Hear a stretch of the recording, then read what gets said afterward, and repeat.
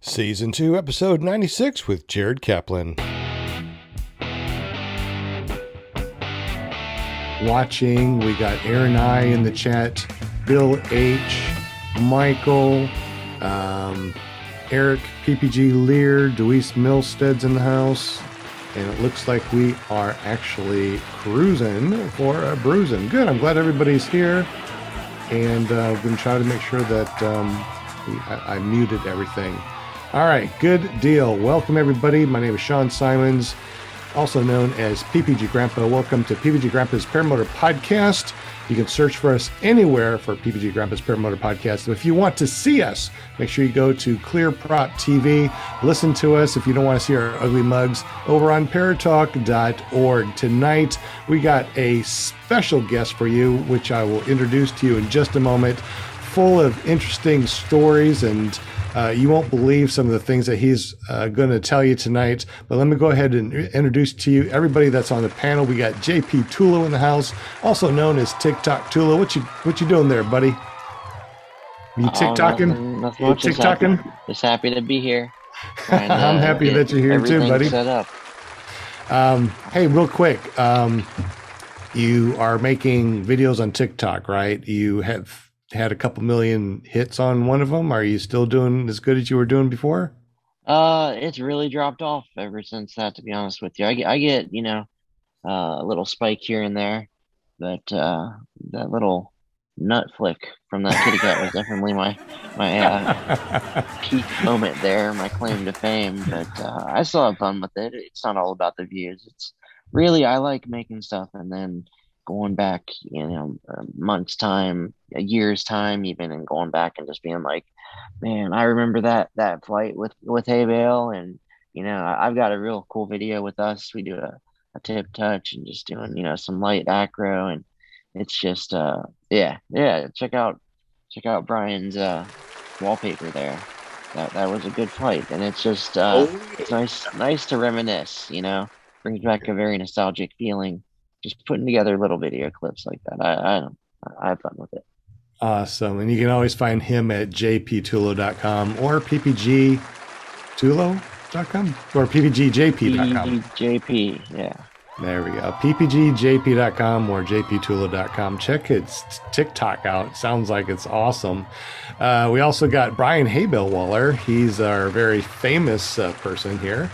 Brian, welcome, and thank you very much for joining us. Hey man, I'm just glad to be here. Had some good flights, had some good experiences lately, and I'm looking forward to hearing Jared's story. Just in the little pre-show, I can tell that he's got a lot of good stories to tell for sure. I think we're going to learn something from him tonight. So absolutely. But check it out on ppgbrian.com. You can find my YouTube and watch my videos. I got a few training videos out there. I'm actually getting into the process of being an instructor myself. So there'll be some videos coming out about that soon, hopefully. But y'all check it out. Enjoy the show. Absolutely. That's ppgbrian.com. We also got Jim from Canada, the money that smells like maple. I love it. So Jim, welcome to the show, buddy. I'm glad that you made it. Glad to be here. I'm telling you guys, if you don't know, you need to look up Canada or Canadian money smelling like maple. It's really cool. He actually showed us on here. We did the scratch and sniff over the screen. It smells like maple. It's absolutely amazing. Hey, Jim, you do a lot of printing for us. You did our calendars, and you do a lot of things for other people. Tell us a little bit about your printing shop and how we get up with you.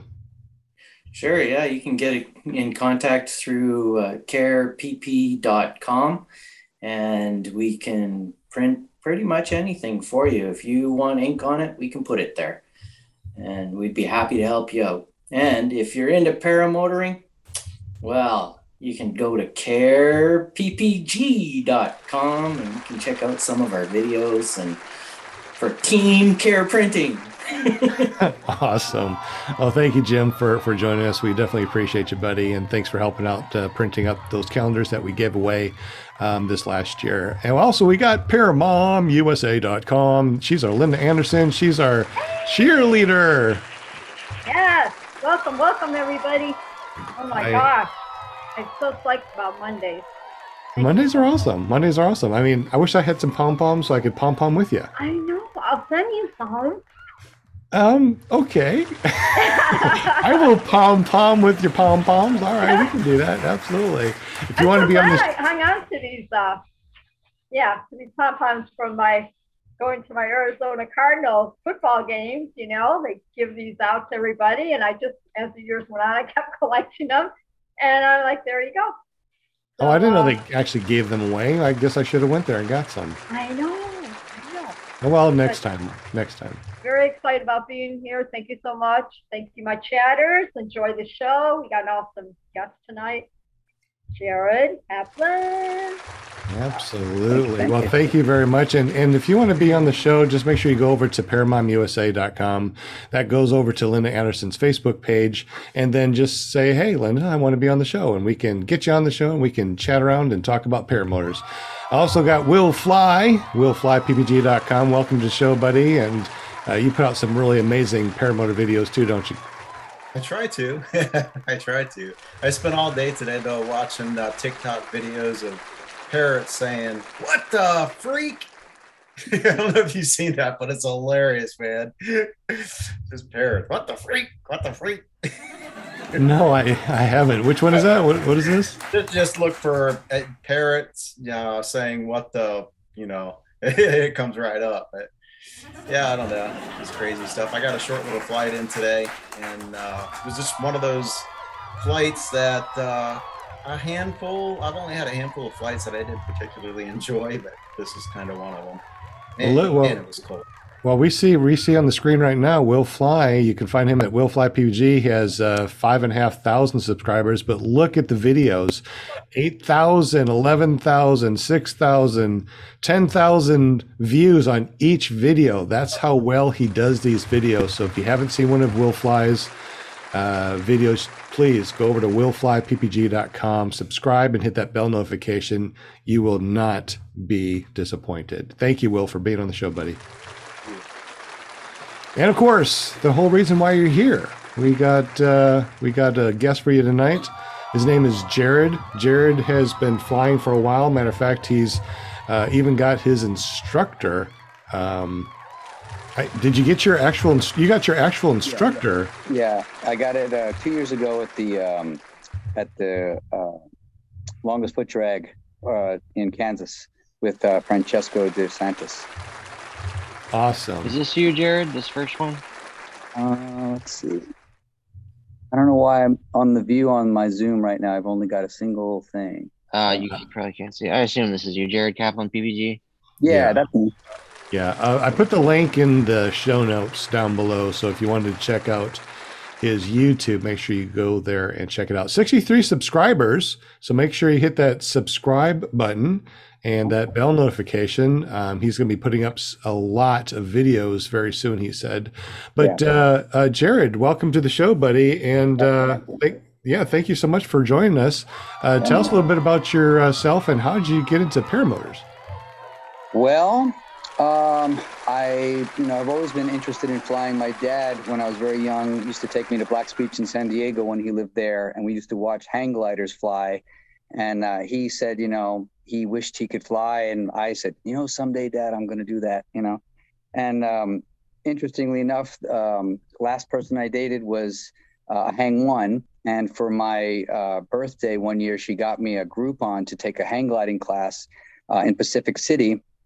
And I got off the ground, maybe 8 feet off the ground on a 20-foot hang glider, and I was completely hooked. Like I was like, take my money, And my girlfriend talked me out of it because I was so busy at the time. There was no way I could just leave Eugene and go straight to the coast anytime the weather was good. And the learning curve is a lot greater, as you probably know, for hang gliding than it is for PPG.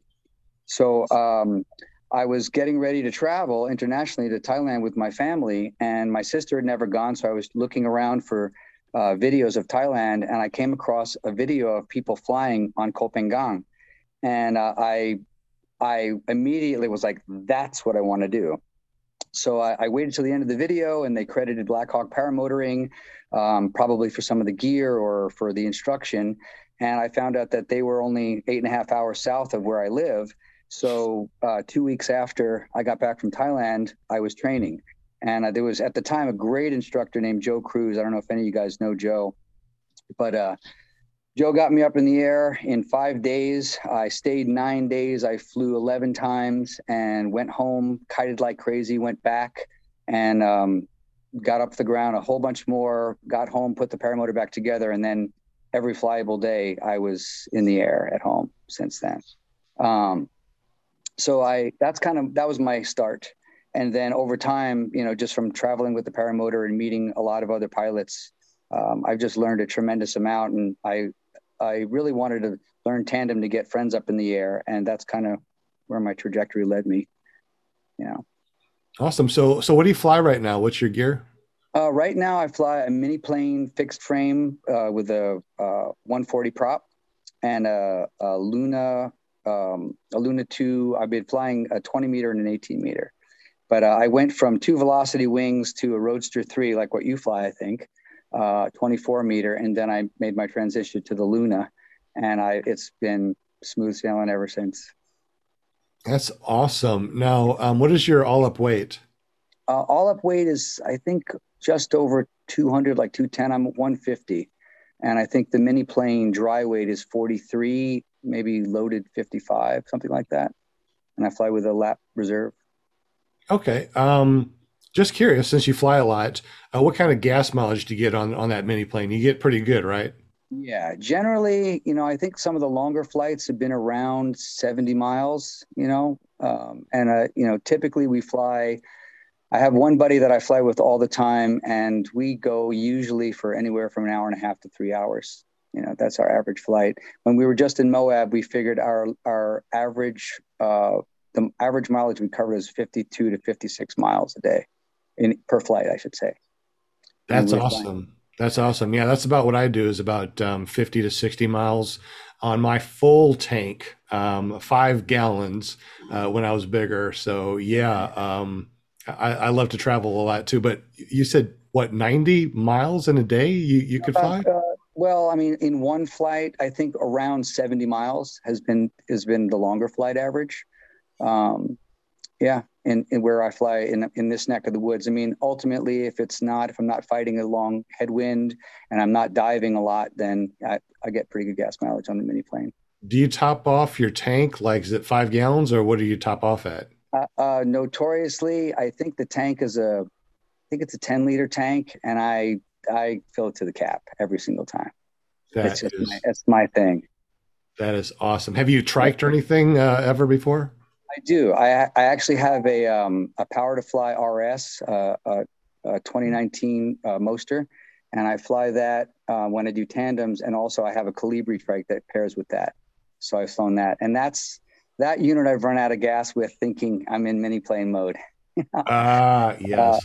But luckily, nothing too catastrophic. I've landed in cow fields. I've landed, crazy, like half a mile short of my LZ, where, I wind up throwing my wing on top of the trike and just walking it back to the LZ, Well, I know that we've been talking a couple of times before in the past about trikes and PPCs and stuff like that. And a lot of people think that, once you move over to a trike like Brian Haybell, once you start triking, you don't want to go back to foot launch, because triking is so much more fun and you can fly, any time of the day. So what do you think about, since you do both, what do you think about triking, and what do you think about foot launch? What are the differences?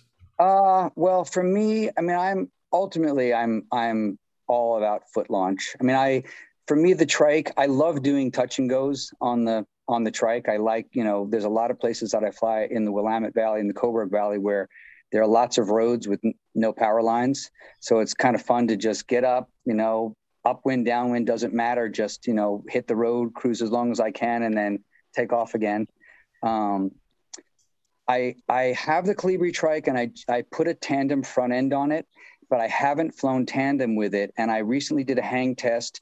And what I learned was it doesn't work, at least comfortably or safely, with a mini plane bar. Because the way the bar rests, it winds up, at least from my experience hang testing it lands on the passenger's shins. So I don't really feel comfortable with that. I was told by some other trike guys I met at Salton Sea that the best way to probably fly this trike tandem would be with some normal paragliding bars, as opposed to PPG bars where they're a little bit more spread apart. But I haven't done it yet. Although I've been talking a lot about soon, hopefully soon, getting myself a Power to Fly Phoenix trike to be able to do more commercial tandems with a passenger, or I should say just commercial tandems. But as far as the trike for me is, no wind. I mean, with the Luna and with my setup and with the terrain I've been taking off on, no wind has really not been a problem. So as far as needing wheels to take off easier, I know it is easier, but I prefer not having the bulk of a trike. I like doing light acro, and I like, wing overs comfortably, not as loaded as with the trike, with a bigger wing. So I don't know. For me, it's, they're both great, but they definitely have different timing, different uses, Absolutely. Anybody on the panel have anything to say? Any questions in the chat or anything we need to address before we go on? What's your favorite area to fly? Say again? What's your favorite area to fly? It really depends on the season. I just got back from a trip in Moab, and I've never flown anything like that as far as just, being on another planet. We were staying, the last time I went last year, we stayed in 2 different LZs, one in a canyon and one in a big open plain.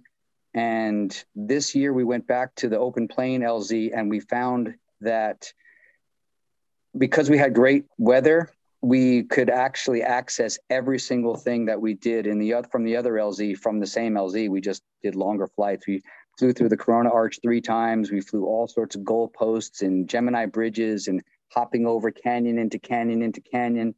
So that, I think that's in the top 3 is Moab.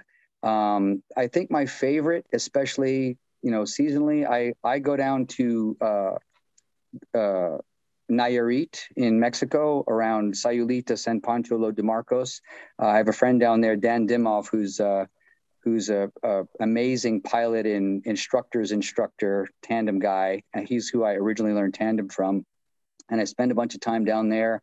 The beauty of it for me, for years, stay in a bungalow on the beach, step over my balcony, walk 300 feet down the beach, launch and fly 20 miles in either direction, skimming beaches, flying over multi-million-dollar houses, skimming in swimming pools, like epic terrain. Cloud base winds up being, 1,300 to 1,800 feet. And there are no rules about flying in clouds, in terms of cloud police aren't really an issue. Just being conscientious, stay below 4,000 feet because you could see the Puerto Vallarta airport over the mountains. But just the terrain is mind blowing. Being able to fly in warm weather in shorts and a t-shirt, land and have, tacos and margaritas and play music at night. It's like, there's nothing better for me at all. I just want to live that life, Nice. It's funny. Speaking of that, do you guys know Mike Milleron of Airtime PPG? I want to do a shout out to him. He's been a huge influence lifestyle wise for me recently. I've been hanging out with him. He's a full-time van lifer, PPG, paraglider, kiteboarder friend, 2 years older than me. I call him Paris Santa Bear because he looks like Santa Claus and he's like a bear in the woods when he's picking huckleberries. But the guy just goes from the Northwest, spends the spring and summer in the Northwest, goes down to South Padre Island and does tandems and teaches down there. And then he goes to Baja, just chasing the good weather through the winter. And that's all he does. Just lives out of his van, does really well doing tandems and teaching. And it's definitely inspiring, to think about living that kind of life. For me, at least part of the year, But as far as favorite places to fly, long-winded answer to your question, I'm really lucky in where I live in Eugene, Oregon, to be able to have access to the Willamette Valley, the Lorain Valley, the Coburg Valley, because some of the places we launch are in an open valley with lots of space to run in any direction. To the east, we have the Coburg Range, which are some beautiful 3,000-foot mountains with all sorts of valleys and crevices. And then flying to the west, we have the Willamette River. I posted a video of 17 miles flying up the Willamette River over all sorts of, just beautiful terrain and open farmers fields. There's lots of places to bail out, not a lot of power lines. And then, an hour from where I live, hour and a half, 15 minutes from where I live is also Florence Dunes in the Siltkoos Dunes Park, where it's an ATV park where you can legally take off and then fly the beach. I fly from Florence all the way down to Winchester Bay, which is another dune park, and then all the way up to Yachats, which is a pretty beautiful area on the coast as well. So I feel really lucky. So I can say my favorite place to fly is, my home terrain, the Northwest. But as far as specialty places, that I've been, summertime in Mexico or wintertime in Mexico and, the fall in Moab for sure. Awesome. Eric in the chat, ericppglear.com, asked a question, said, what is the exact location in Moab you would recommend? We are going to be there through next spring without our gear. This trip will complete out a bucket list for places to fly. So where exactly in Moab would be a good place? I would say if you want to know the LZ, I don't have it in front of me, but I'm happy if you send me a message on Facebook Messenger. I'm happy to send you a pin. But essentially, we were maybe a 25-minute drive from Gemini Bridges, and there is a small LZ at Gemini Bridges. It's not a camping spot, but you can park your vehicle there and launch. It's like a day use only. But when I was there, we launched there twice, and it was completely wide open. There were no cars. You could run in any direction, and the access to amazing terrain was super easy. Yeah. But there's lots of places you could launch. I mean, you can't go into the national parks, but you can fly on the periphery of the national parks out there. And the terrain is just all the same. It's epic. I mean, canyons, like Grand Canyon size canyons, all sorts of sand-blown mushroom looking formations, lots of things like puzzle pieces or creme brulee or a giant, cattle jawbone of different color rocks on the tops of these cliffs. It's epic. It's just like it's hard to describe, because even watching the video, it's hard to fathom the scope, especially with the GoPro, Absolutely. I've heard so many good things about Moab. That's one of the places that I would definitely like to go. Bill H in the chat said, what is your social media? We got the links down below in the show notes, and I think that JP could even show that information in here. I want to say thank you very much to Kent Stamey, dropped $10 in the super chat, said hello all. Welcome, Mr. Kent Stamey. You can find him at kentstamey.com. Who else do we have in the chat real quick? Aaron I, the paramotor guy, Bill H, Eric, PPG Lear, Michael Flomer, Deweese Milstead, Will Fly is in there too. PPG, the other Nick, welcome guys. Randy Milstead's in the house. Mark Droids, the Van Lander, Mad Sloper. We got a lot of people doing a lot of talking. Definitely appreciate y'all chatting in here, asking questions. Definitely appreciate all that. Kevin Can Fly in the house. Will Fly, JP Tulo, Paramotor Girl, and of course Paramotor Girl. You can go to paramotorgirl.com. She is the one that will be having a paramotor podcast on Wednesday. Let's see, who else do we have in the house? I think we got everybody's. So thank you very much for joining us, everybody. Anybody have any more questions for Jared in the chat or the panel? Yeah, I had a question about which trike you fly. Sure. Do you have one that fits your mini plane, or do you have a dedicated trike, or what do you have on that wheel? I have the Power to Fly Colibri trike, and I have a Power to Fly RS with a 2019 Moster on it, Moster 185. So that's what I've been mainly using for tandems when I need more power. I have done tandems on the mini plane as well, but usually with smaller pilots or smaller passengers. But the Colibri trike, when I first got it, I got it at the foot drag, at the Endless Foot Drag, and I honestly I wasn't thinking that I was ever going to get a trike, but he gave me a smoking deal on it, and he included shipping. I was like, all right, I'll try it, you know. And it's pretty much paired with the RS frame, so it works really well. It just, you set it down, you clip it in, and it's like 10 minutes. So it's great as a foot launch trike. It's really sturdy, and I think it weighs about 30 pounds. So eventually I wanted to do tandem on it. I asked him if I could, and he said that I, could get a custom front end for it. So I spent the money, bought the front end. Pretty much it's the same front end with an extra set of pegs for the passenger. For my size at 5'8", it's a little bit tricky steering it. I think I need to drill another hole and pull the front wheel a little bit closer to me, because with the passenger, they put their legs up on the pegs, and the pegs for me are much wider. So it's harder for me to push, to turn, to do any extreme turns. So straight launch, no problem. My feet are on the pegs. But if I decided to work on it and get it dialed in for tandem, I'd probably drill another hole and pull the front wheel in a little bit more. That's pretty sweet, man, that you can take people up, give them rides. That's kind of where I want to be in the near future. Two of my friends just got a new tandem trike, man, and they're just absolutely loving it. Yeah. And, that's got to be pretty cool to do, for sure. Yeah, no, I'm super stoked for that. I've done a lot of foot launch tandems, and it's great. But I've also, I've had all the mishaps that you classically hear about with, passengers, like you think they're out of their seat and they're not out of the seat, or you tell them, 10 times, what's the one thing you're not going to do when we take off? You're not going to jump, right? You're not going to jump into your seat. And sure enough, they jump into the seat. It gets sketchy.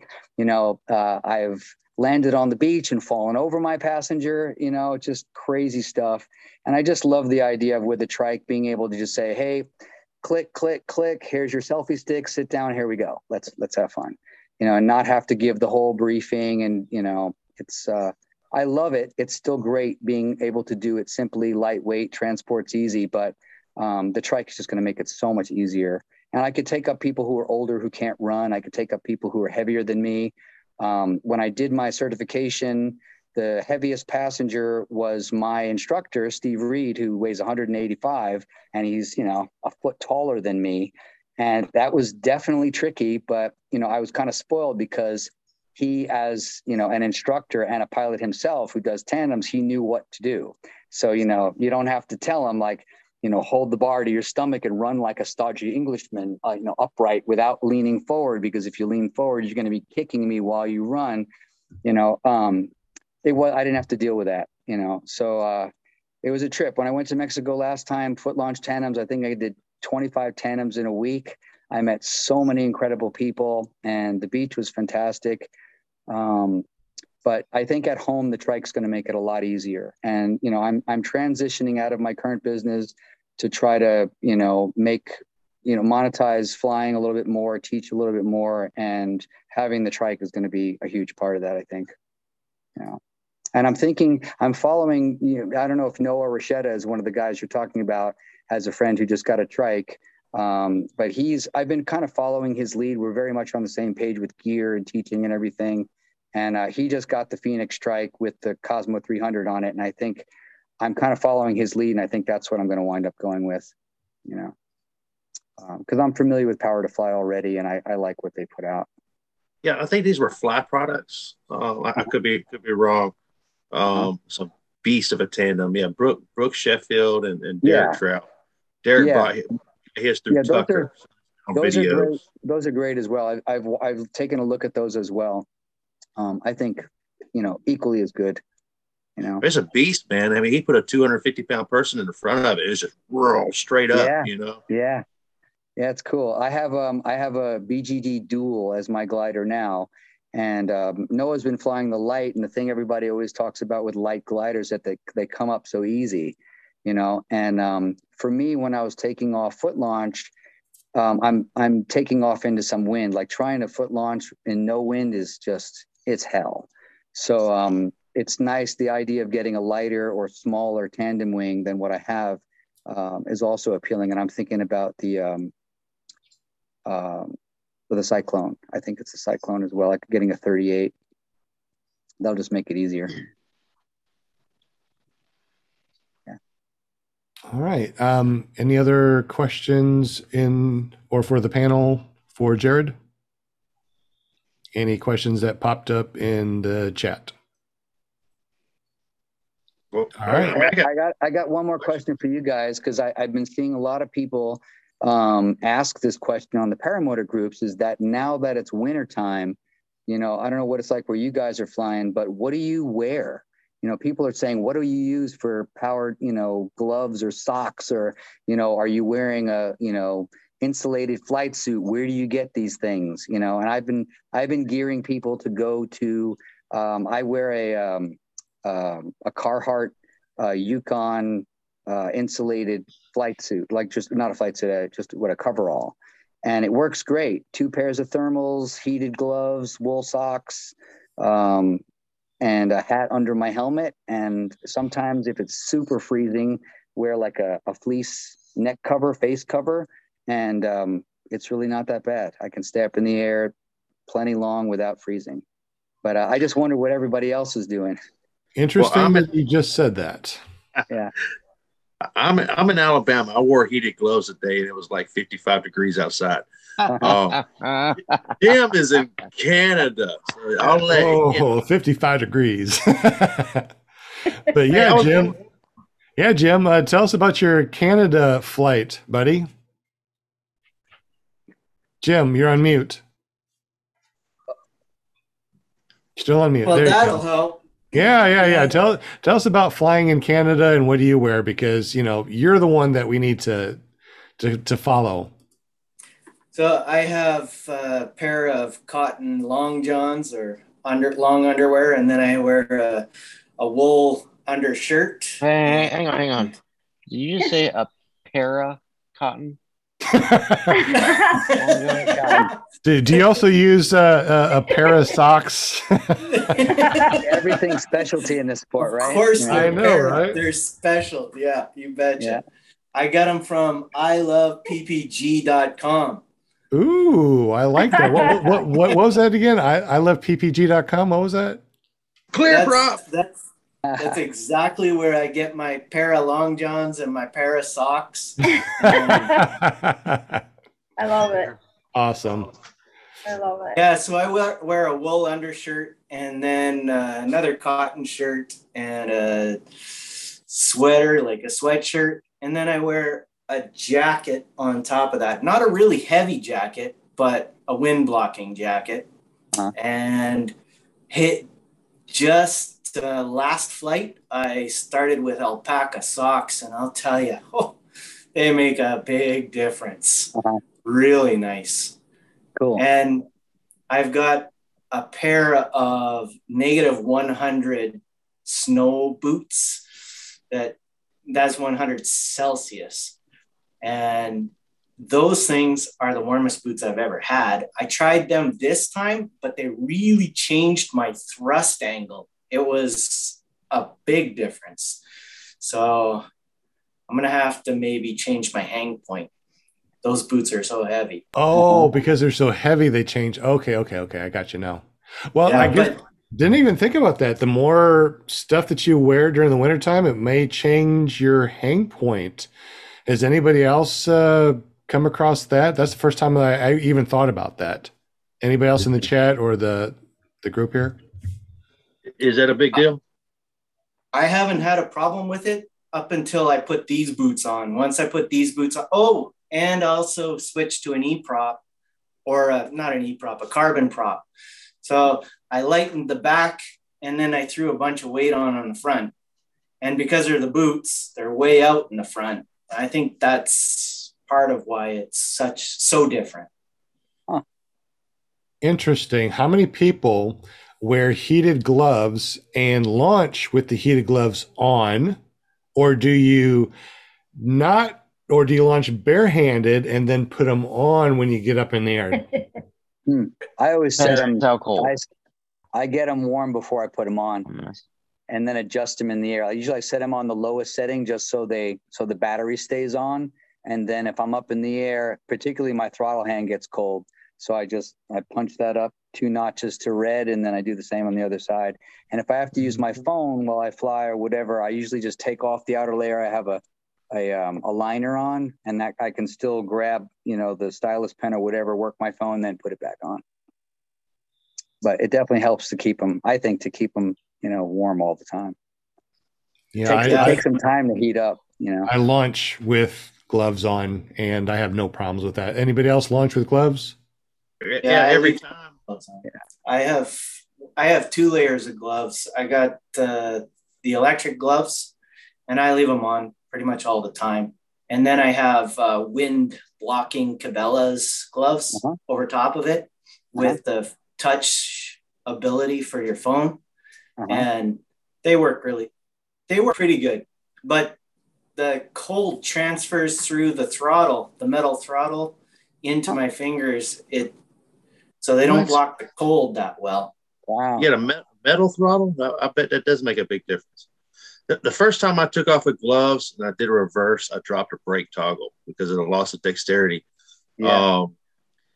But now I've tried putting on the gloves. I had them in my pocket, and I'm up there flying. It's like, oh, my hands are cold. Let me put them on. Well, the throttle hand, I mean, you basically have to take the throttle off of your hand and then work the glove on and then put the throttle back on. So you got to have enough altitude that you just go into a glide, right? Yeah. It seemed like I never had enough altitude when I got in that situation. But, I always take off with them on if I'm wearing them. Yeah. Yeah. Now I have a buddy who doesn't like how bulky the heated gloves are. So what he does is he puts on a liner, and he has leather gloves as an outer shell, and he takes the chemical warming packs, and he starts one up before we get going. Once it's warm, he stuffs it on the back of his hand over the liner, puts the leather glove on, and that keeps some warmth in the glove. And then he flies that way, so his hand is unobstructed. I've tried it. It didn't really work for me. One of my instructors who suggested that said that because all the veins are on the top of your hand, the blood flow will, transfer the warmth to your fingers. Doesn't work for me. So I don't know. I kind of gotten used to putting up with the bulky gloves, and just the hardest part for me is the kill switch. If I want to come in, it's hard to kill it sometimes. So I have to put my hands together or kill it on my face or just something to, so I have dexterity with the or I should say with lack of dexterity, be able to hit the kill switch with gloves on. Yeah. I got these motion heat gloves, and they are like wearing a glove. Oh, cool. They're so you can see that there's no difference almost. Fits like a glove. You betcha. And then that's what this is, just like another light glove, and it just slips right over top. So the liner is heated? Pardon? The liner itself is heated? Yeah. Okay. This is the heated glove right here. Okay. And then this is just a wind blocking shell that I got. And they're not the warmest. This one's from Cabela. What's the other one from? This is called Motion Heat, and it's a company out of Calgary, Alberta.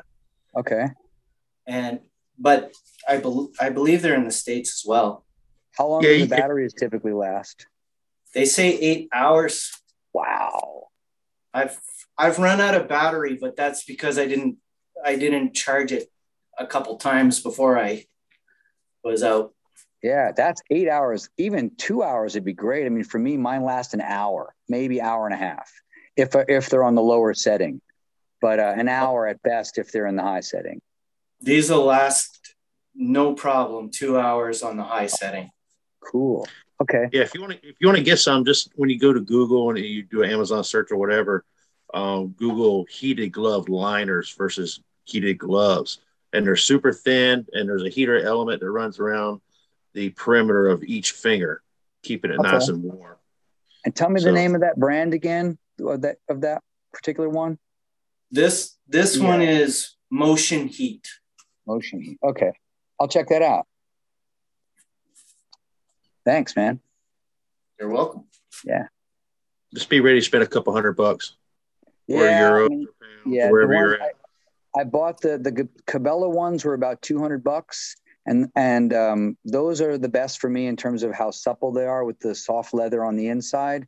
But I bought a pair at Home Depot of the Milwaukee gloves because they were on sale, and honestly, they get warmer and the batteries last longer, but they're classically way too bulky. I hardly ever use them unless the other batteries are dead in my other ones.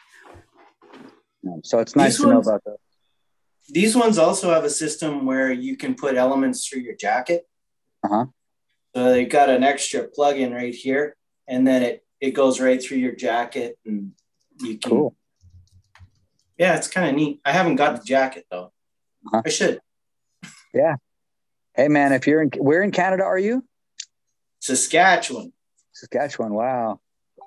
Yeah, if it's that cold, you need it. I mean, especially if you're going to do longer flights. I'm looking forward to new lows. Uh-huh. I'm still waiting on somebody to come out with a paramotor that's got an alternator built into it that can power all of our devices. Wouldn't that be amazing? I mean, our heated gloves, our cameras. I mean, how much crap electronics do we carry with us nowadays? Yeah. Some of us more than others, but I mean, it's got to be possible. I think it'll be great when we have electric paramotors that can do that, and we have solar fabric wings. So the solar fabric will power the motor, and it'll be quiet, and we can fly as long as we want, as long as the sun's shining. You're going to build the first perpetual engine, in theory, right? Oh, it'd be amazing. Yeah, I'm waiting. Somehow I lost video. Let's see. So when you search for heated glove liners, where do you search? Do you search on Amazon or someplace else? I found mine on Amazon. Did you? Okay. I found a pair that was like $25. It wasn't the liners, it's the actual gloves. And they work great. The battery lasts for a couple hours on high. And I've had them for a couple of years. And, other than when it drops below freezing, they seem to be okay. And for $25, you really can't beat it. Yeah. All right. Any other cold weather gear information that we must know about, because it is getting colder out there? Hey, Brian, that is a thing on the EFI units. That they have an alternator on it and a battery pack to buffer. Mine was never set up like that, but it was a thing you could do. Is you could splice off the EFI battery pack that's used to fire the injector, and you could use that to supply all sorts of extra stuff. Is that battery pack supplied power from the engine itself, or is it something you had to charge? Say it again. Was that battery pack powered by the engine itself when it ran, or was it something that you had to charge?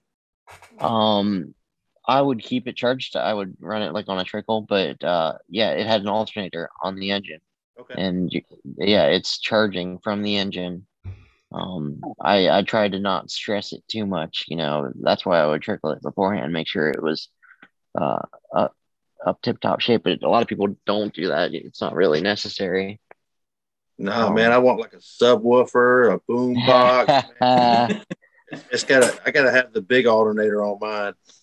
But yeah, it looks like an actual, just like a little RC motor, and it's wedged up against the belt, and it just spins it, and it's like wired backwards, that the belt speed, and it pumps voltage right back into the system. It's pretty slick, actually.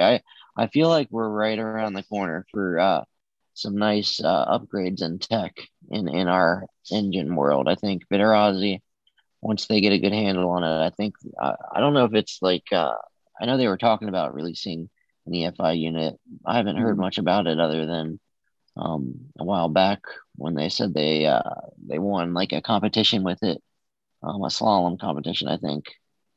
But I'd really like to see some more increases in tech, not just electric paramotors, but more efficient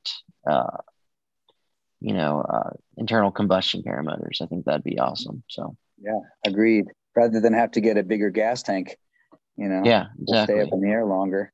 Just do better with, be more efficient with the fuel that we have. I think we can go a long way. Yeah, for sure.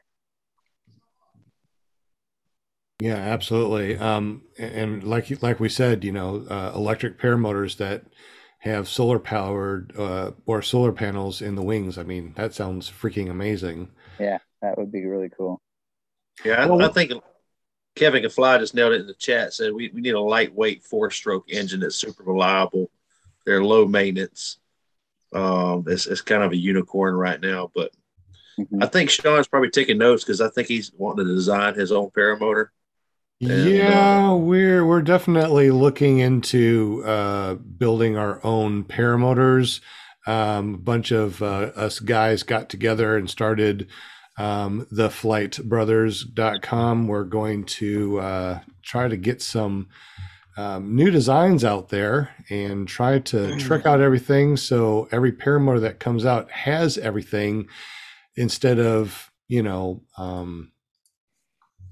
getting it separately or a la carte. So looking into it, it's a lot more difficult than I thought. The process is a lot. It's a lot. It's insane. It's stupid. But anyway, Jared, Yes. I know that Moab was one of your favorite places. How many states and countries have you flown in, and what is your most favorite other than Moab? Well, I've flown in the United States primarily. I had an opportunity a couple years ago to fly in Canada, actually up very close to Lake Huron.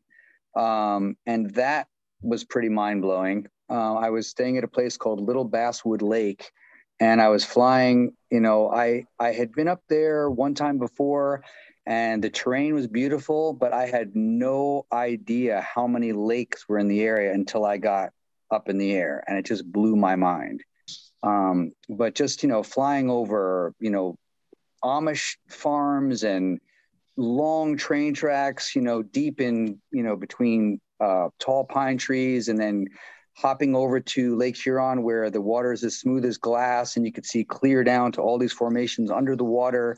Again, lots of people hanging out on their porches, out on the houses, all waving, and industrial sites to fly over. Gosh, that was just one of the best. I would say also in my top three up in Canada on Lake Huron. Let's see. As far as other places, I don't know. I dream, the last couple years, I've been saying my bucket list. I have friends who've been to Iceland. So for me, it's Iceland, Costa Rica, and Bali, Indonesia are three places that I'm hoping within the next 2 years I'll get a chance to fly. They've just been places that I haven't visited Iceland, but I've been to Bali a couple times, and been to Costa Rica, and I know that there's a flying crew. I know Matt Minyard goes down there with a crew, and at some point maybe I figured I'd either join him or find out where he's flying. And then Iceland, of course, is like the paramotor dream. So I'm thinking at some point.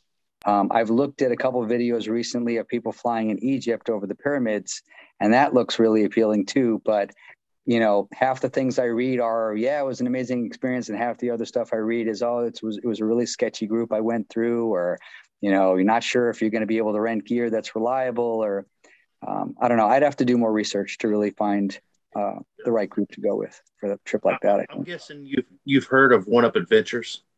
One Up, yeah, I think I have.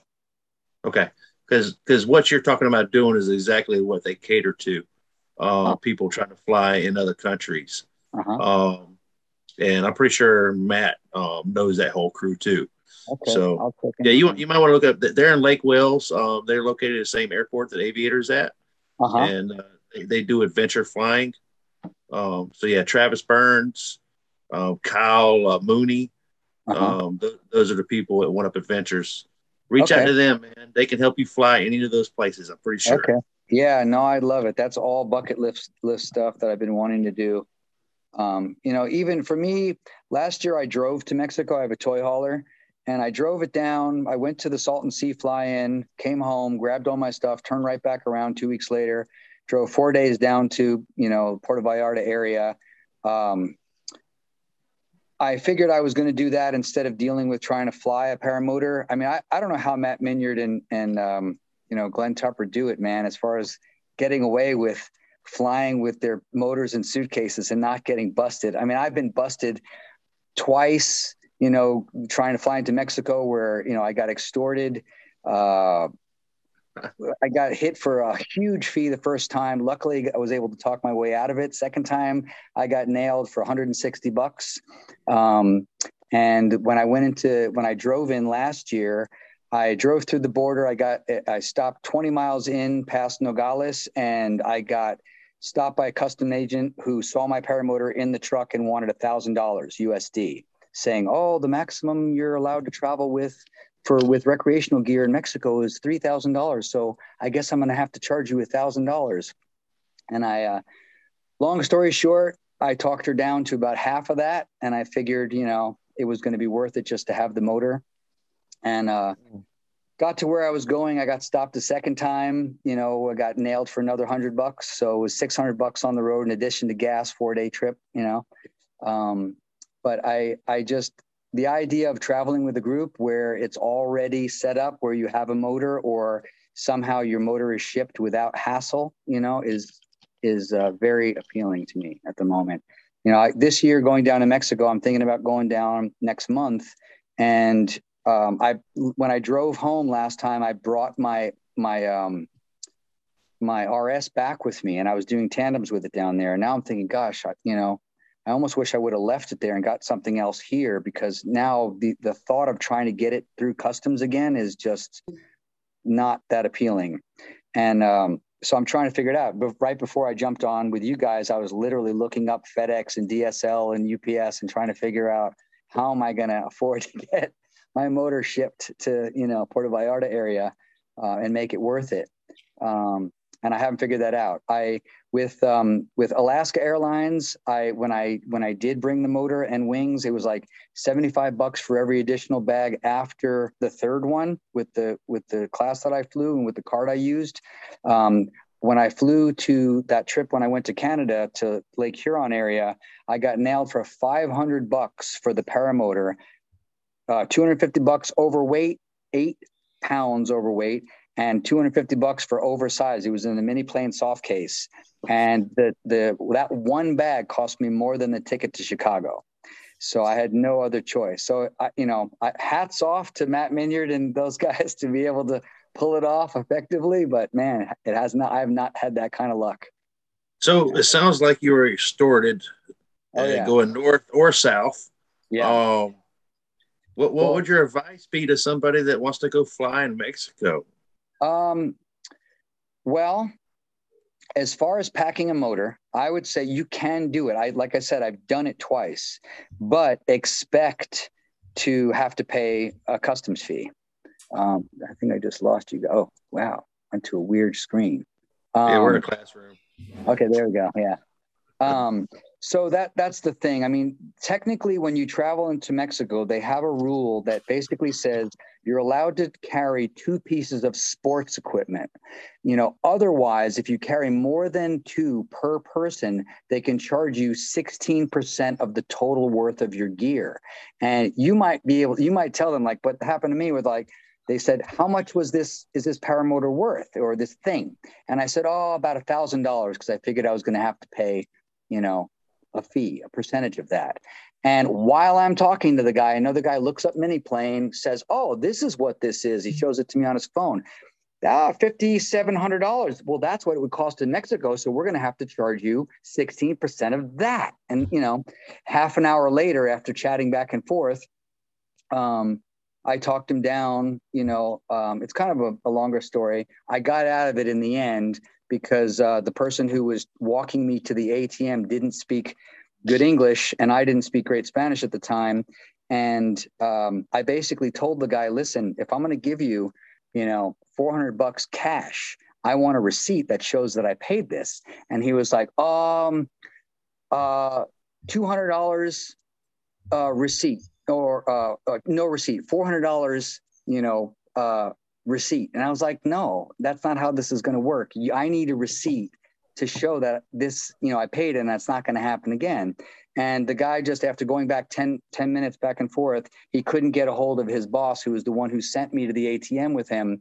So he just said, you know what, you can go gratis.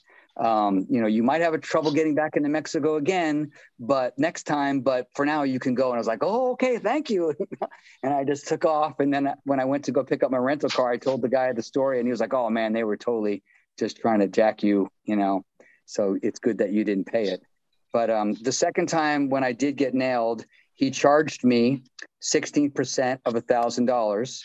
So he charged me, $160, and I did pay with a credit card, and I did sign it custom. So I knew at least that time it was legit, And the funny thing was, at that time, I literally only had 2 pieces of sports equipment. I had a mini plane and 1 wing, and I tried to tell him, and he was like, "Nope," he wouldn't let me go.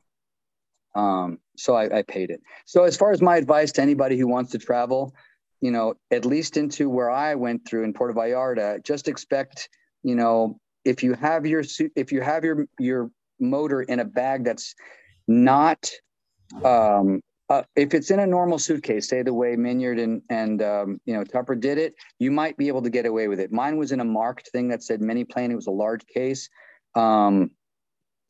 And the other thing is I got nailed because I'm a guy coming from the US and I had like 6 bags. I had my normal luggage. I had 2 wings. I had, the motor and another suitcase that had, accessories, my helmet, my flight stuff.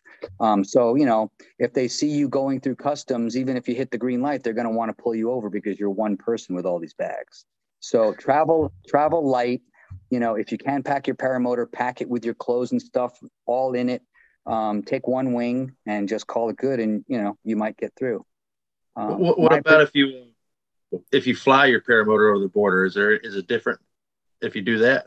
Well, that's what I was talking about. You mean like literally fly over the border? I don't know. I kind of joke, like if you really wanted to, you could make a killing being a paracoyote. We were on the way back driving. We were driving all along the ridiculous fence. And it was kind of creepy, just, how it's not just 1 fence, it's 2 with the no man's land in between.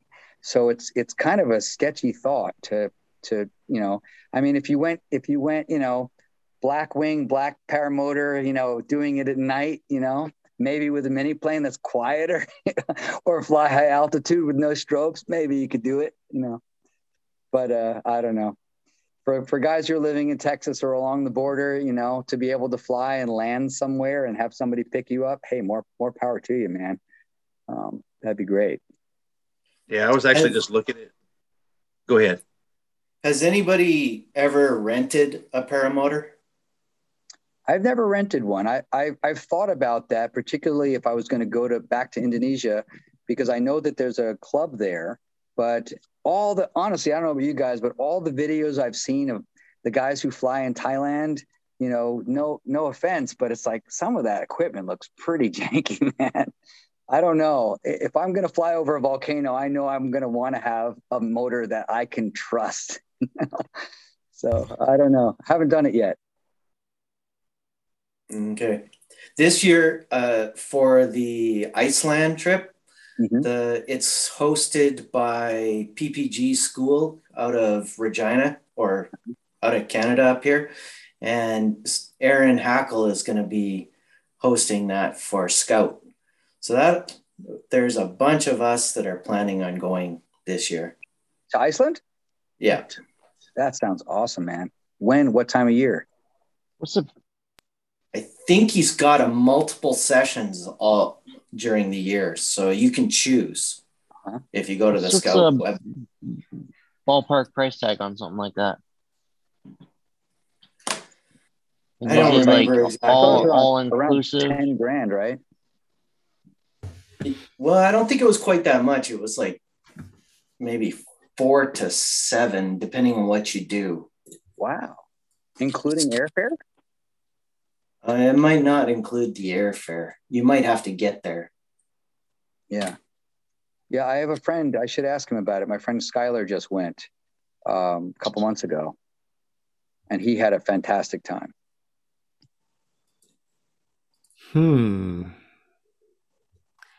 Well, with that type of money, it's like, I think I'd rather just buy another paramotor or a couple wings. Yeah, for that kind of money, for sure. Yeah. But the it's, whole Eastern side of the Mississippi River to explore too, and you can stay in the country. Mm-hmm. There's even a package where you can buy a new Scout paramotor and you get a big discount if you go there. So you buy the paramotor and take it home with you? Yeah. Wow, I wonder what the shipping is like on that, though. At the same time.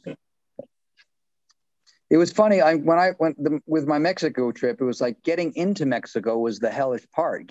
Leaving, I left with 6 bags. They don't even question you coming back into the States. Nobody searched a thing. But going into Mexico is where they nail you.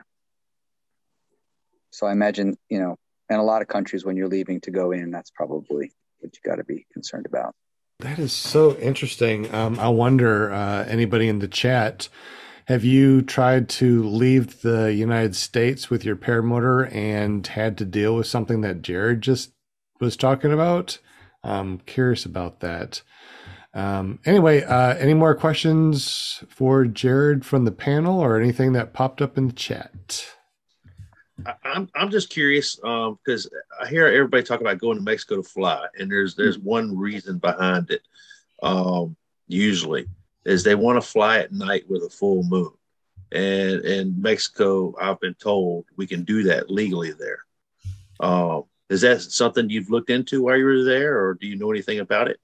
I have a friend who recently flew by a full moon. The way to do it, and I tried to do it in Moab. It didn't really work with the terrain and the conditions we were flying in. But in Mexico, the way to do it, from what I'm told, is to fly before the sun gets up. So if the moon's high in the sky, you take off in the morning, and then you fly. Then the sun comes up, and then you can see the beach pretty clearly. I have actually gotten stuck flying in the dark, like pitch dark, in Mexico.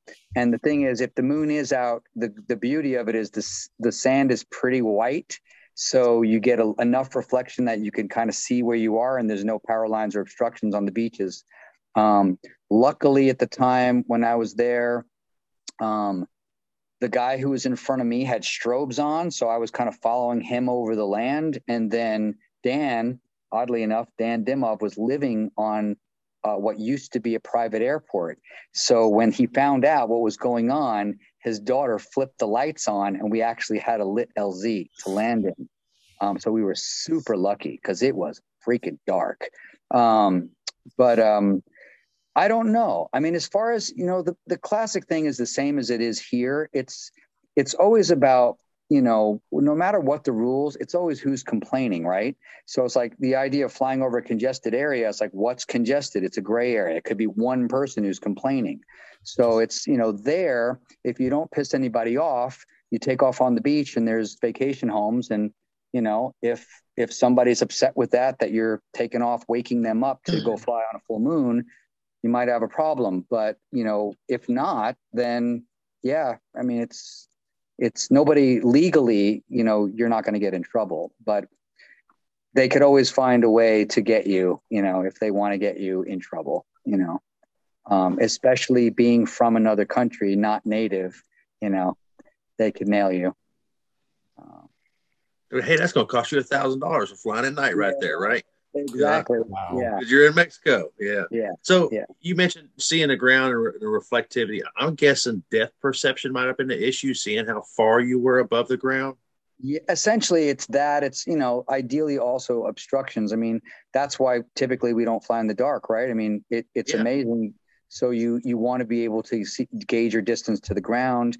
In particular places, you want to absolutely make sure you're not going to run into power lines or obstructions you just can't see. But on the beach, if there's a nice wide beach and it's, there's moonlight, you can usually see the sea foam on the tide, and you can see the beach enough. Your eyes do acclimate. It just takes some time, But yeah, I mean, that's one of the perks. I haven't done it yet, but if I'm going to be there, as long as I'm hoping to be there this winter, then yeah, I'll probably try it at some point. Has anybody flown half an hour after sunset and landed right at that 30-minute mark, and then looked around and is like, I don't even know how I can get my paramotor, my wing put together and leave.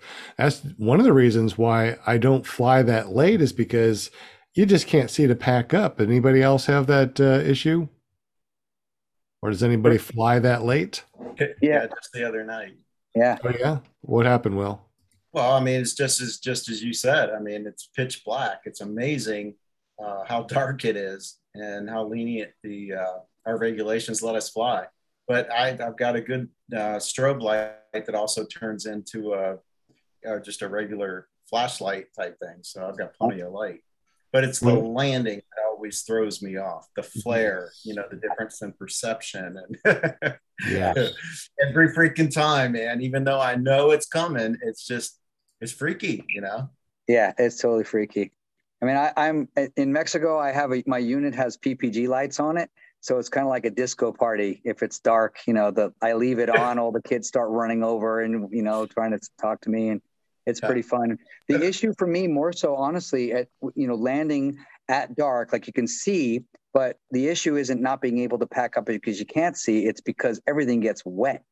Usually it's just everything is so humid that you're packing a wet wing, and that's kind of a drag. So for me, when I'm there, usually my protocol is I pack it up, I load it out, and when I get back to camp, I open up the bag, and first thing in the morning when it starts getting warm, I just lay the whole wing out.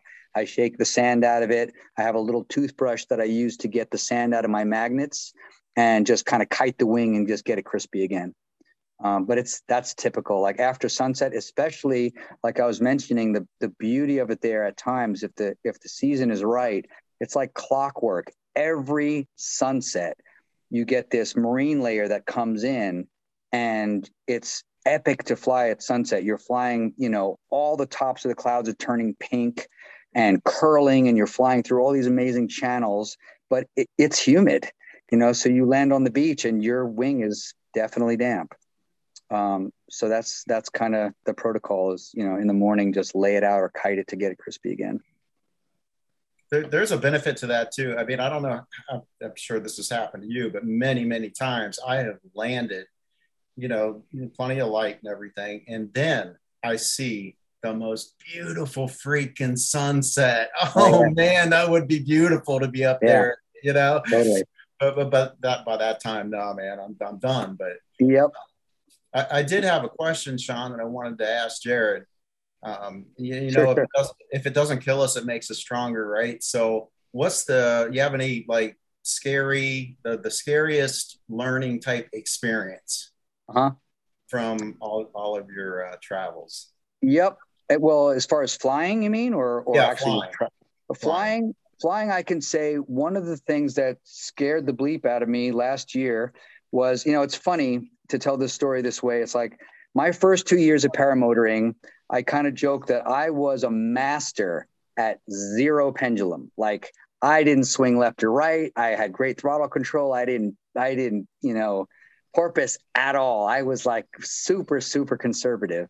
And then, what got me started learning wingovers and rolls was in Mexico, actually, flying down the beach in laminar wind, swinging back and forth a little bit at a time, and doing passes up and down the beach. The funny part of the story was, when I got really excited about it, I did 4 passes up and down Sayulita Beach. And by the end, I had motion sickness. I was like nauseous. I didn't even know that would happen to me, But I wound up, over the course of about a week in practicing, I started getting over it. And I always used to say at that point, I love getting horizontal. I love, I want to learn like slalom-like turns because I like being sideways, but I have no desire at all whatsoever to go upside down ever, And I can say in the last 18 months, learning barrel rolls, I'm obsessed with it, So now, and of course my paragliding instructor with everything would say to me, I'd be like, yeah, Kevin, I just got a smaller wing. And he goes, of course you did. I was like, and now I'm really obsessed with flying upside down. He goes, of course you are, like just that evolution of like being really conservative and then baby steps, learning a little bit more and becoming more and more confident, over time. But anyway, so my story goes, last year, I started really getting into barrel rolls, and I started learning how to do it in Mexico. And I got myself, after the Salton Sea, I got myself my Luna 18. I'd been flying a 20 for just over a year. And I was playing around doing much bigger wing overs, and I decided to go for it.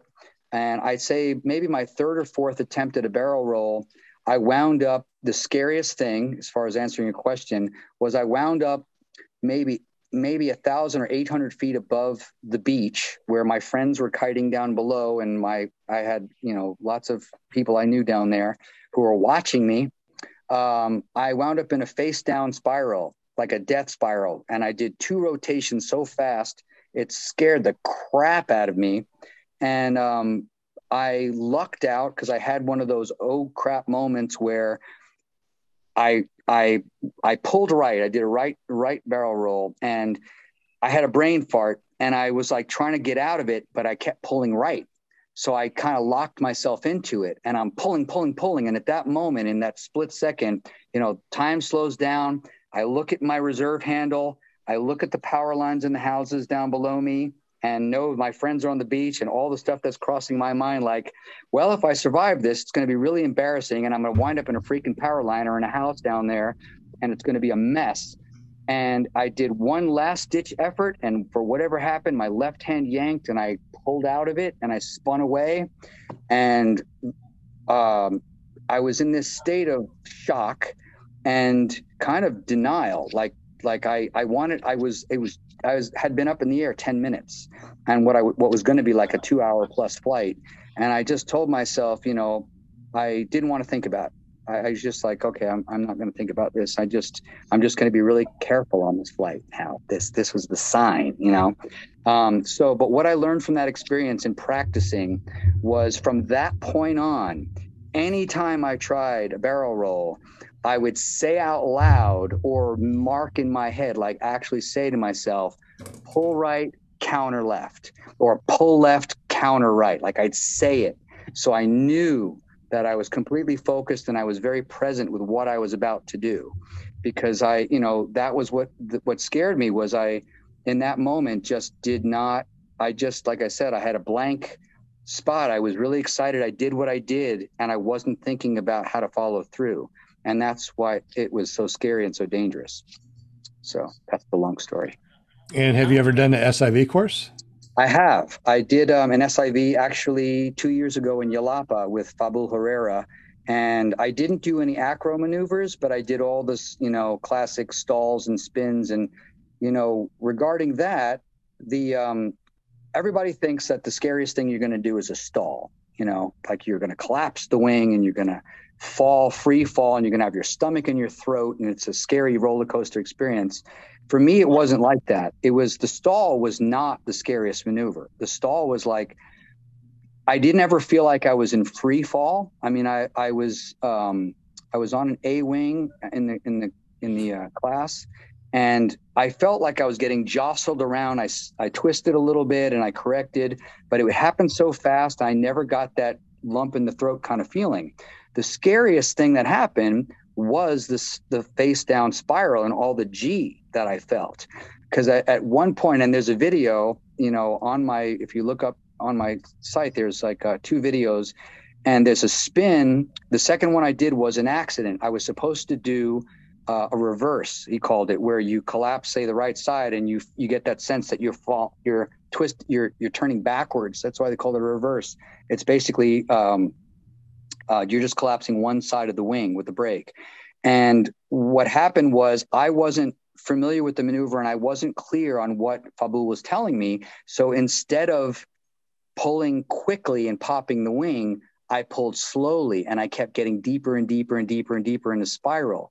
And I was really upset because Fabul didn't say anything, but I was until after the fact, when I let go of it myself.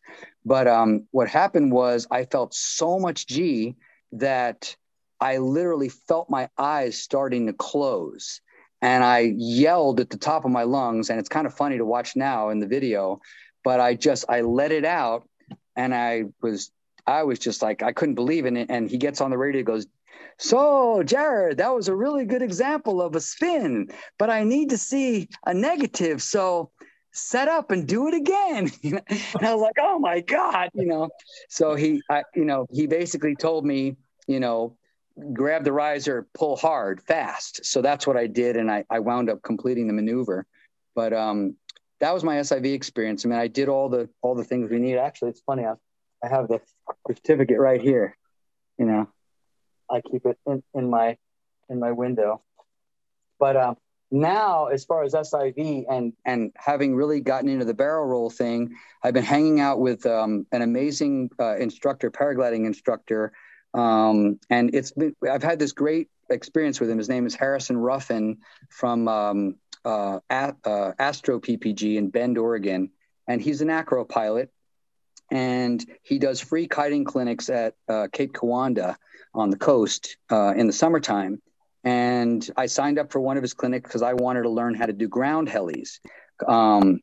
And just from hanging out with him and all the things that I've learned, I kind of call what we do at some points in high winds Kung Fu kiting, because it's really fun to do on my BG. I have a BGDC to a kiting wing.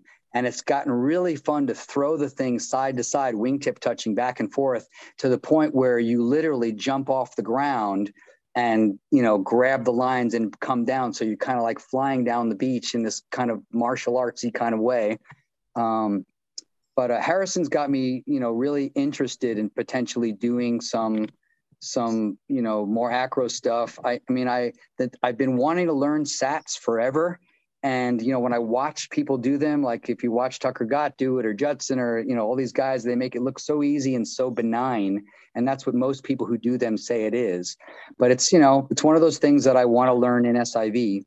So that's one of my plans for the spring is to hook up with Harrison, really get into doing a lot more stalls and getting comfortable in face down spirals and, doing all the prep work to do it comfortably and really, really conscientiously and safely. So that's my trajectory, I think. Interesting. How do you ease in? You're talking about easing into things. So for a barrel roll example, as an example, how would you ease in to learning how to do a barrel roll? I mean, at some point, it's got to happen. So I guess how do you do that? For me, it was just like I started out, like I said, in Mexico, and laminar wind was very predictable.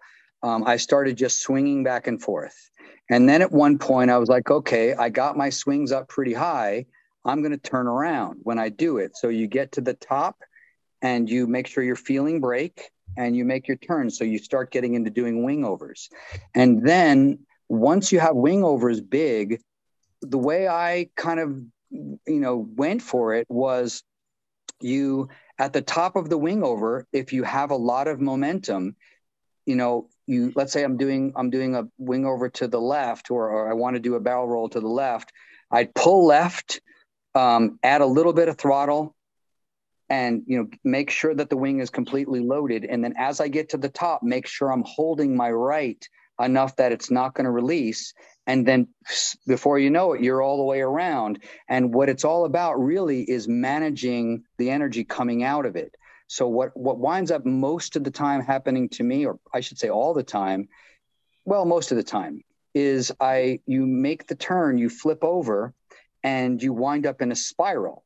So it's just a matter of tapering off the energy in a spiral. So a lot of times I wind up doing one full turn and then coming out, going in, and I'm straight again.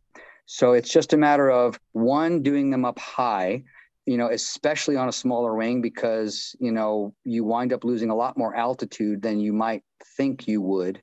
I've done it where I wound up not managing the energy well enough, and I'm winding up face down, and I'm not spiraling, but I'm diving, So it's just a matter of feeling your wing loading with your hands and weight shifting and get to manage getting out of the turn, or out of the dive. Absolutely. Yeah, there's actually a really good video. Judson had I don't know if he made it in a video or he had a commentary where he discussed the process really step by step, similar to what I did, probably better than what I did in terms of how to go through the motions. But it is one of those things that is, once you get to big wing overs, like you said, it's not that much more to just go for it. Add a little bit of throttle, push yourself over, and then manage it coming out. Absolutely. Hey, Jared, real quick, JP's got to go, but he's going to do a screenshot for us. So let's do a thumbnail, Okay. thumbs up or cheese or pom-poms or whatever you want to do. JP, let us know when you're going to give us a snapshot. Ready? 1, 2, 3, cheese. Excellent. Good deal. Oh, that looked really good. Usually everybody's like moving. You guys did good on that. Everybody stayed either that or my screen froze. Your screen froze perfectly at the right time. Yeah. So, all right, JP. JP. Yeah, thank you, JP, for hanging out with us. Appreciate you, buddy. Love you, man. Oh, always a pleasure. I will catch you guys on the next one. Right on, man. Sounds good, bud. Thanks, JP. Take care, man. Peace out. Yeah. All right. So anybody else need to go? I mean, my goodness, we're at it's 8:21 p.m. We've been talking for almost an hour and a half. Holy smokes. Wow. Cool. We've been rolling tonight. Anybody else got to go, or can we still chat for a little bit, or what? I got a few more minutes. I got a little more. It's 6:21 where I am, so it's not quite. It's getting around dinner time. Okay. Yeah. Okay. Jared, I just got to say, man, I feel like I'm kind of right there where you were with the wing overs at this point, and I haven't fully done a barrel roll yet, committed to it. I've seen my shadow about the midpoint of the wing in the late afternoons, and there's sometimes when I pull that last wing over, I just kind of go around and do kind of a dive, and then come out of it, try to manage the energy. I feel like I'm so close to like getting to where I want to be. Yeah. Do you have any advice for me? I would say just know that, you see a lot of pictures of barrel rolls, and with an Insta360, when I fly, it's so easy to kind of realize that you could manipulate it to make it look like you're really upside down, relative to the horizon. But the fact is, actually my friend Kevin mentioned a lot of times barrel rolls, you're not necessarily upside down, like feet to the sky. You're just going all the way around and you're at an angle. So what's going to happen is as you start to learn, that's what it's going to be. You're pretty much just looping around. And then over time, I think the funnest and safest times I'm doing barrel rolls are when there's a lot of wind and I'm either going upwind and my wing is completely loaded and I have enough. If you give yourself enough momentum to swing and get around upwind, or if you're flying very fast downwind and you're up high, doing a barrel roll is actually really easy because you just pull and you have so much momentum and your wing is so loaded, you just wind up going around with hardly any effort. At least that's my experience. But the key thing I would say is just make sure that you're always feeling the wing. Because the main thing that can happen, and I have wing tip deflations all the time doing it. And I, with my 18 particularly, I feel most safe because I know that wing's even more loaded than my 20 when I do it. But if you feel a little deflation, it's not that big of a deal. A lot of times it'll pop right back open. But it's really all about making sure you're feeling your, particularly the outer tip. So if you're pulling right to go, make sure you've got some pressure in the left. You know what I mean? And vice versa. And just and also say again. How heavy are you loaded on your wing?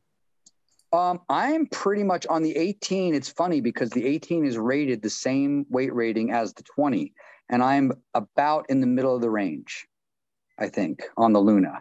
I haven't done barrel rolls on my Roadster 24. I just feel like it's almost too much energy for me to manage. I'm sure it can be done, but I have had a frontal doing wing overs on the Roadster, so I kind of got freaked out by that. Yeah, that's kind of it's kind of a stupid story in terms of newbie mentality. I could tell. The one time I had that catastrophic, scary frontal was, asymmetric frontal. I'll tell this story, and it's not really PC, but it's kind of ridiculous. It's ultimately me being the worst stupid you can be in terms of not thinking ahead. But for my first 2 years, I didn't fly with a reserve. I just never thought that I would need one at the time. Like I said, I was a master of zero pendulum.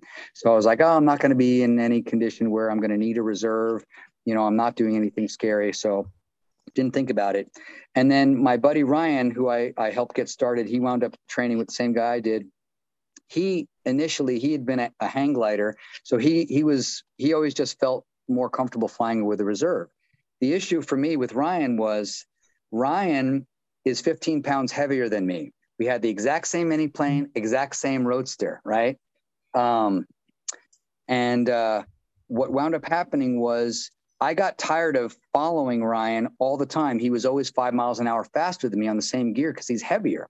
So, and he's flying with a reserve. So, so I was like, I'm going to buy myself a reserve. I buy the reserve, took it out of the package, didn't even think about how to hook it up. What I did was when we got out to the field, I threw the damn thing under my seat as a weight. I didn't even think I was going to need it. And it was that very flight. We flew into the late morning in the Lorain Valley, and we were on our way back from like a 2-hour flight to Fern Ridge Reservoir. It was an epic flight. And I'm up high, and I'm flying over a friend's house, and he's down below. And there's a cannabis farm right next door, right? So we're like checking out all the weed, everything's, it was just this fun flight. And I decide I'm going to bank a turn flying over my friend Tim's house. So I bank a turn, I smack right into thermal air, and I get this frontal. And I was on my tips, actually. I was in reflex mode. I was on my tips instead of on my brakes. So I make this right turn, and I get a full-on asymmetric frontal. I swear I dropped at least 150 feet. I'm screaming into the mic, to Ryan, oh, I got a frontal, I got a collapse, So he's like, are you all right? Are you all right? And I'm falling. Next thing I know, it pops out. I did the right thing. I leaned in the direction of the side of the wing that was flying, and it popped out, and I flew out. I flew away like 50 feet over the tree line.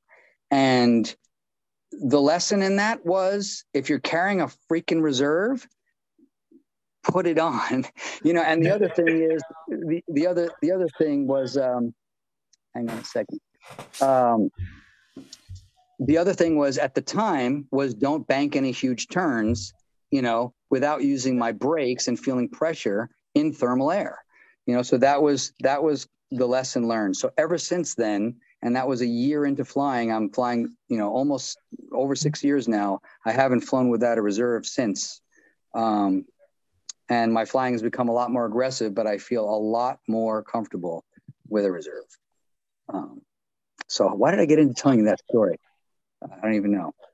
But that was kind of a crazy one. That was one of those, 101 stupid things to do. It's like the one time I had a frontal, I had a reserve, and it wasn't connected. It's just stupid. Well, I was curious because I'm on a Spider 26 meter. And after I added the retractor track wheels and put on a few pounds, I'm basically 100% loaded on my wing. I was 101% loaded when I added the retractor track. I was scared to fly it. After talking to some people, I flew it, and I'm flying it, and I love it. It's very dynamic, but and that wing feels like it wants to come around. It's a big wing. Yeah. But anyway, with the Tricon or without the Tricon? Like if you wanted to try. When you're doing big wing overs, are you wearing the trike or no? Yeah, okay. I am. Yeah, so it's the retractor trike. It only weighs 21 pounds. So, as soon as I take off, the front wheel comes underneath, and it's basically just like a foot launch unit at that point as far as weight shift and whatnot. Right.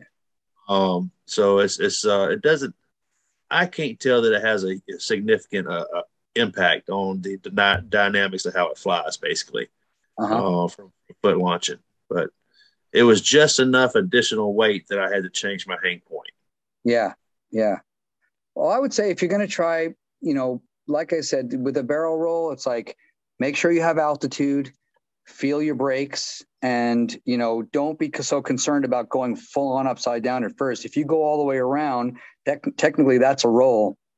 And gradually you'll get more and more comfortable, going all the way around more vertical. But yeah, it's, like I tell people who ask me about the same thing, it's like baby steps, like, do it when you're present of mind and you know what you're doing and the conditions are good, that's what I would tell anybody regarding flying about anything. It's like, you really have to be present. And if you're going to take risks, take calculated risks, know what you're going to do. Like, I see a lot of people recklessly flying or talking about flying so recklessly. And honestly, as an instructor at this point, I can't help but criticize, like, come on, we get into arguments about being an ambassador for the sport or, just the reputation of people flying. It's about, to me, just about being conscientious with other people and yourself and what you're doing. Because all these things, it's like you see people doing mind-blowing tricks and all this incredible flying and diving and skimming and, wingtip touching on the ground and all that. And it's not, if you're doing it intentionally and you have developed the skills over time, in my opinion, then hey man, more power to you. It's really fun to watch. There's certain things I have no desire to do at this point, but that, as I said, and I joked earlier, that could change over time. The more confident you become and the more skills you legitimately achieve, I think it just it's part of the process. You know where I am on wing overs. I can do what I consider, decent wing overs. I'll start small, oscillations back and forth, and I get it going really good. But I get to one of them and I'm like, man, I know what's coming. I got a lot of freaking energy. And if I start coming back, so how would it be better at that point to come back and then just kind of go into a turn to dissipate the energy, or use, counter it with a little break? Or so you're saying, like, if you're at the top of a wing over, you're at the top of a wing over, but you've been, they've been progressively getting bigger and bigger. And then it's that one where, okay, I'm not comfortable anymore because I know that I've got all this energy coming back. Well, that is the point. That's where it's like, okay, if you've got a lot of energy and you're about to swing up and you could go over, that's the point where you just commit, like, I'm holding it. And, you can add a little bit of throttle to actually increase the push in your loading. But the main thing at that point is, like with wing overs, you always have to watch that outer brake, because that's what'll get you. That's where the collapse will happen when it goes weak. So if you're pulling hard and you've got a lot of pressure on your right, say going right, make sure your left hand is still feeling pressure. There are times when I do barrel rolls on the smaller wing where honestly it almost feels like I have equal pressure in both as I'm going over. It's like it just becomes second nature to feel that tension, so it's equal or it's even. So as you go over, it's like pull, more pressure, release. You just go around, but you just want to make sure you're holding the wing, so it doesn't have the chance to release. At least that's my experience. Yeah. And here's something else too, Will. Try this before you start doing wing overs. Do yourself a 360, right? So, do yourself a 360, but as you're doing your 360, pull both of your brakes in at the same time, and you'll feel yourself doing a 360 spiral a lot quicker. And that's the way to do it when you're doing that 360 is you pull both the brakes. Now, when you're doing your wing over, feel both the brakes also. You'll be able to feel that, you'll be able to feel it a little bit on both of your brakes when you're doing your wing over or barrel roll. Yeah. So you're trying to keep any slack from on the outside wing. You don't want any slack in the lines. Right. Weight shift is also really important. That's, from free flying recently, that's one of the things that I'm really having to relearn. Because at this point, I honestly don't feel as comfortable doing wing overs without the motor as I do with the motor. Because with the motor, you have the crutch of being able to throttle up and add a little bit of loading to your wing. Whereas without the motor, so much is about timing. They say that small wing overs and large wing overs are not the problem in terms of the danger. It's the medium wing overs where you don't have enough pressure or enough momentum to complete the maneuver. So, what I was told is if you want to learn wing overs without the motor, you should learn to swing and do them without using your brakes.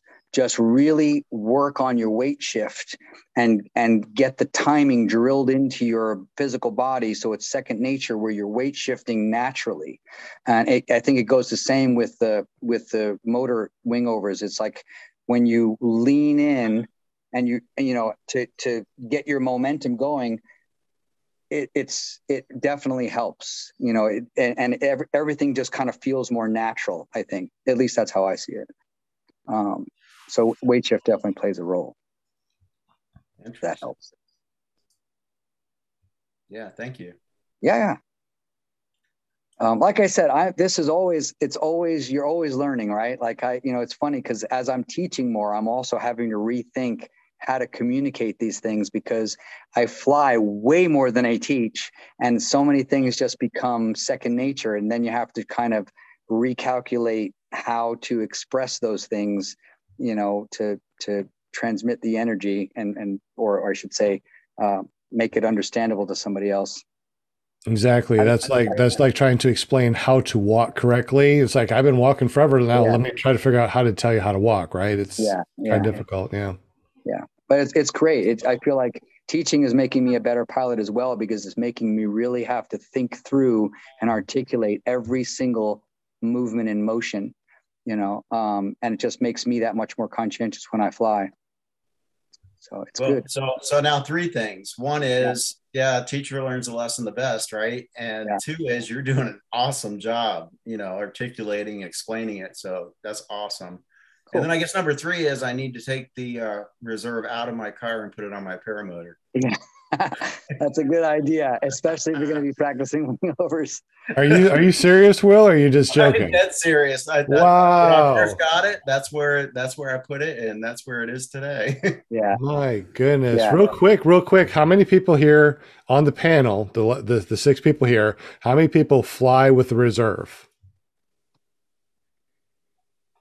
How many people have a reserve and don't use it? Raise her hand.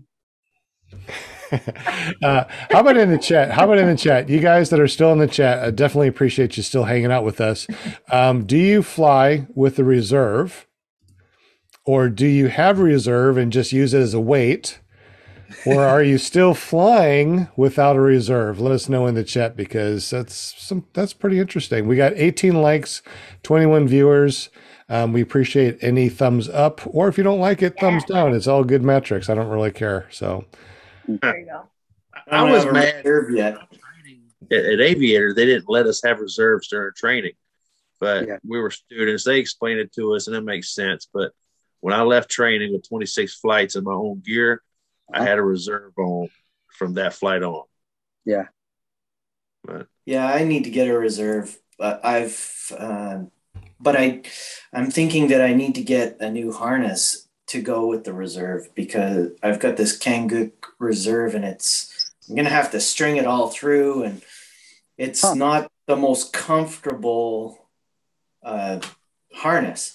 So I was thinking of getting one from Scout and and then they'll install the reserve right there at the factory and do all that. So, but it still takes time to get it all. I should probably just do it and get it and do it myself. Well, the question is, do you want a side mount reserve or a lap reserve? I was just thinking that. It's like there's the lap reserve, that you can just put on. You can put on any harness that you fly. Yeah. Any motor that you fly. 4 clips and you're done. It's so quick. My thought is if you're going to be doing barrel rolls and stuff, you probably need both. I was talking to Kyle Mooney, and I think he flew with 3 reserves when I met him. Yeah. But he's up there doing an infinite tumble. Yeah. Acro pilots always, I think good acro pilots who are serious are always carrying at least 2. Yeah. I mean, I would definitely fly with reserve every time. But the thing is, most of them are rated to not really open and deploy properly unless you're like 500 feet or above. Right. most of my flying is rarely above 500 feet. I mean, I'm Yeah. all about low profile flying, but having it there gives me some peace of mind. So, you Yeah, know, for there's sure. something for that. Well, if you're going to do big wingovers or barrel rolls, I personally would recommend you get up, over 1,000 feet. That's because general, like you said, if you're going to do a maneuver where you're going to drop that quickly, and it needs 600 feet to open safely, then you want to be able to have that thing opening at 600 or around there, Yeah.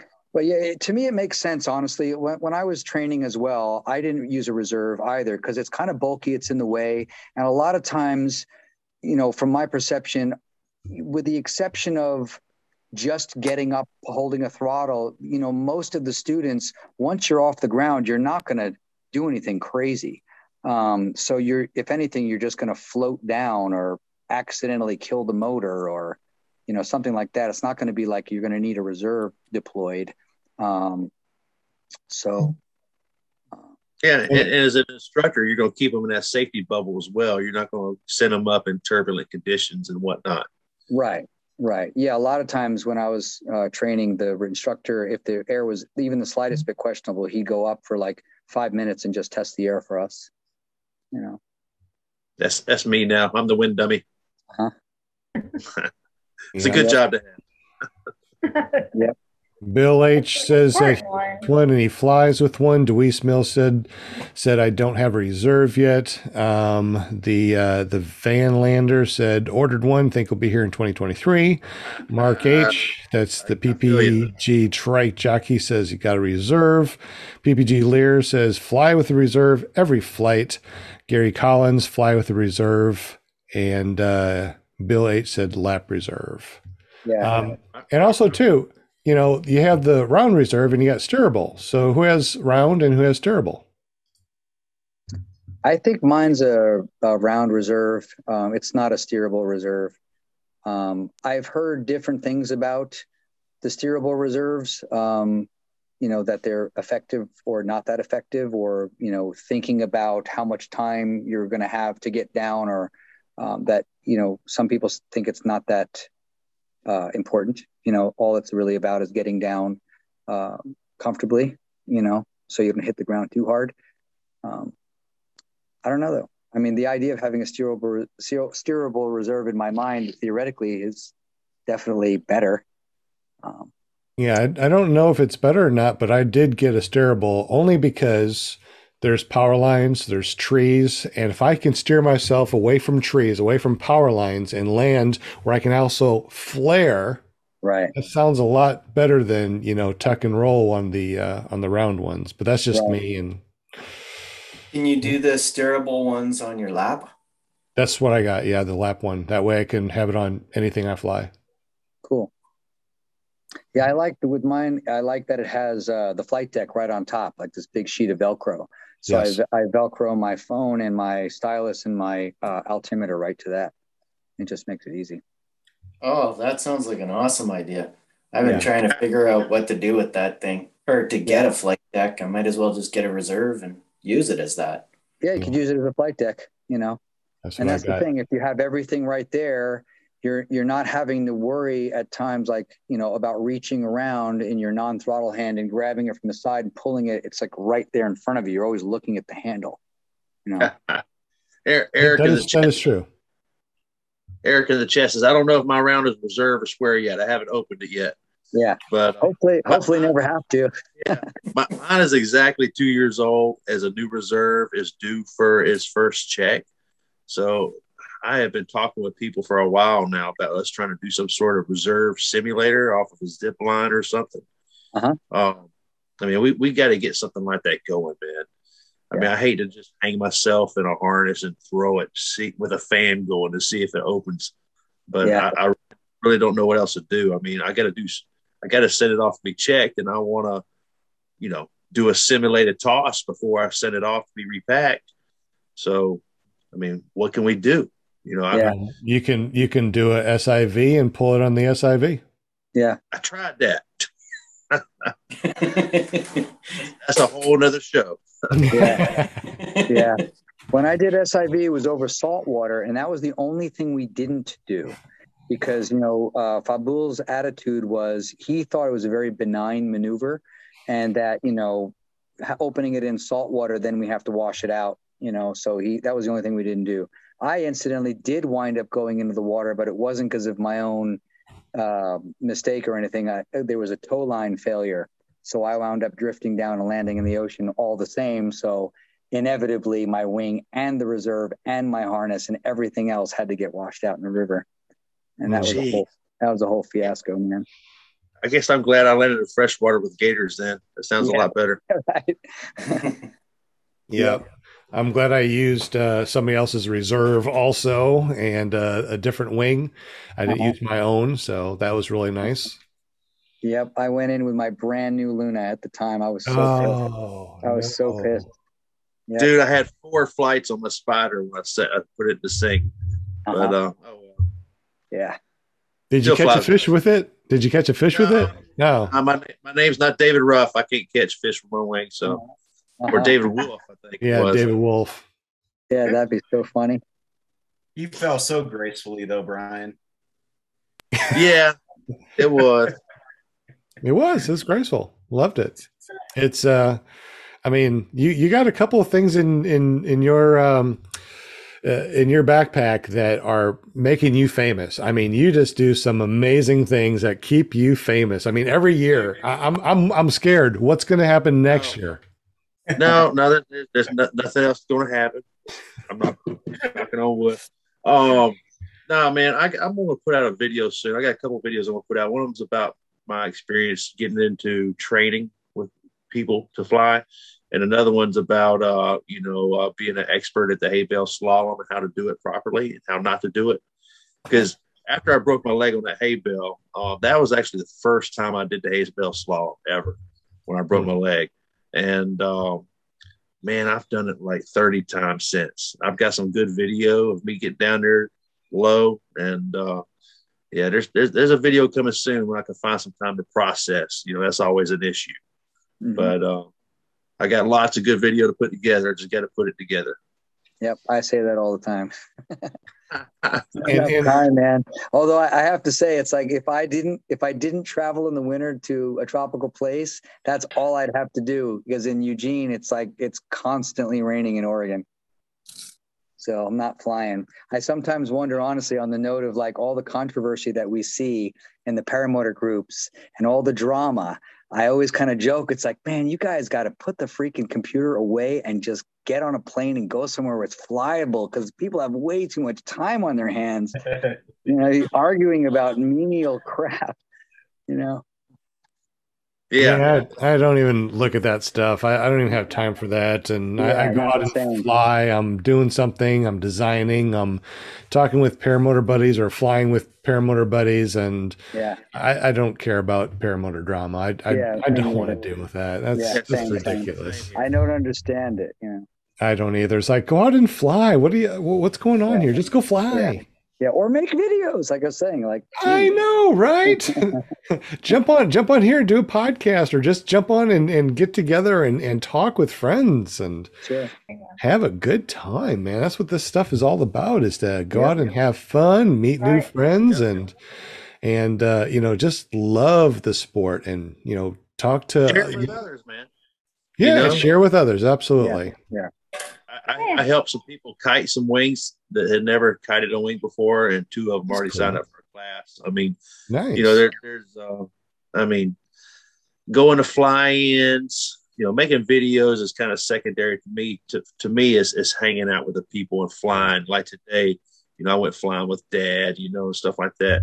If I'm not putting out videos, it's because I'm out living life. And exactly. That's where it's at. I try to make time on Mondays and whatnot to be on this show, but when I'm not here, it's because I'm out flying and living my dreams. Yep. So live it up, man. Forget about the haters and do what you can and be a good steward of the sport. And man, the sport's really been a blessing back to me. with that attitude, you know. Absolutely. I totally agree with you. I feel the same way. It's like this has totally changed my life, the direction of my life, and how I feel about life. So, paramotors is everything I want to do. I don't want to do anything else. I just want to do paramotors the rest of my life, you know? Yeah. Love it. Yep. For me, it's one of those things. There's like a handful of things that keep me in the present. And Yes. especially with all the chaos in the world that we're all dealing with on multiple levels. For me, I had this experience once where I was out in a field at like 6 o'clock in the morning, a light fog on the field, waiting for things to clear, dew on the grass, beautiful mountains. All I could hear is birds chirping. And, when we first learn to start a paramotor, you're supposed to yell, clear prop, And for me, there was nobody else around. I got in the habit of saying that anyway. And for me, it was like started up the paramotor and it should have been clear mind, because the minute that prop started spinning, there was nothing else except me and the prop and the gorgeous surroundings. And then you get up in the air, right means you go right, left means you go right. The surroundings are absolutely gorgeous. And all you have is that present moment. There's nothing else to think about. It's just the experience you're in right then. And for me, that's where I want to live. Exactly. I try, and everything I do to try to stay present, because it's too easy to get it trapped in your mind, all the things that have happened or could potentially happen that are bad. So always marking things to look forward to, and flying is definitely every experience. It's what's the saying, like, we can all say that every flight we ever have is the best flight we've ever had, you know, because it's, there's always something in every flight that is just a completely magic moment. You can fly the same terrain again and again and again, and there's always something that you experience that is just mind-blowing, at some course within that time. Exactly. And also, to anybody that's watching this or listening to this, the next time you go and start your motor, say clear prop TV. Yeah. Yeah. There you go. That's right. Clear prop TV. My first engine out was an accident. It was like flight 170 or something. I was too scared to hit that kill switch before then. And so since then, I've hit the kill switch several times from like 500,000 feet, done dead stick landings, recranks, that kind of thing. You know what I say when I recrank my engine? I'm in the air all by myself. What's that? Clear prop TV? Clear prop. Yeah. It's just a habit, man. It's like, nobody's around, but you say it because, you're about to crank the engine. That's what you're supposed to say. Yep. Yeah, I was it just puts you in that mental frame of mind too. Yeah. Right. Yeah, clearing your mind, clearing the prop, making sure it's safe. I always used to joke that, when I first started seeing paramotors, I was like, man, you're wearing a Cuisinart on your back. It's making contact with that prop. That's the end. Yeah. So it wasn't until, I don't know, a couple months in that I really fathomed the idea that, with the exception of a video I saw recently of a guy, getting his hand in the prop, behind him. Did you guys see that video? I think I lost a finger, but my point is that I never thought that was the case, that once you're wearing the motor on your body, you're not going to ever make contact with the prop. So it just felt that much safer at that point. Yeah, I think I saw the video that you're talking about where he lost a finger. Yeah, somehow he reached around or might have gotten a line caught in his prop or something. But I never thought that was possible, that you could actually reach behind the cage in the position where you're wearing the motor. Did you see the Vanlander's question, Sean? That would be something you could. What's the question? It's regarding the lap mount versus the side mount. The throw angle has no benefit of either lap or side mount. Oh, in other words, is there a benefit or not to one or the other?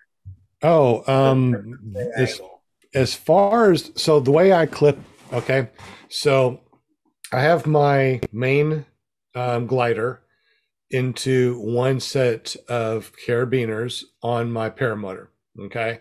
Then I have my reserve here connected to my straps here that are underneath the straps to a different set of carabiners. So if this thing collapses and I pull this out left or right at any angle, it's going to come out this way and come up, you know, where the main chute would be behind. So as far as I know, I haven't thrown it yet.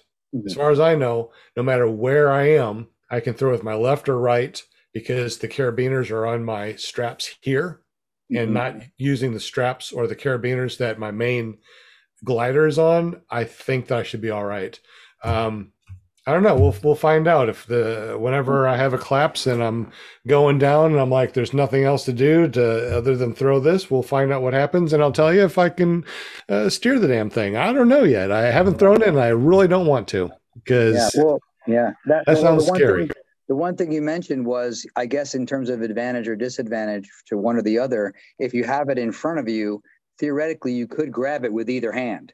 Or both hands. Just both hands. Exactly, despite the throttle being in your hand. Whereas if it's on your non-throttle side, you're going to be grabbing it with the non-throttle hand.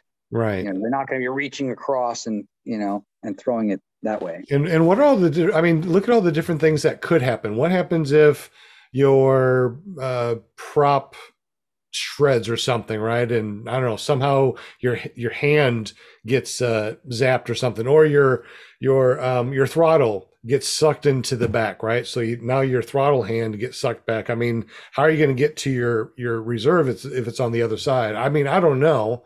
Like I said, there's just so many different reasons that I chose to get one of the lap ones, is because what happens if, my hand gets numb? What happens if my hand gets caught up in a line? I mean, if I'm doing acro or something and the lines go slack, what happens if they get wrapped around the hand?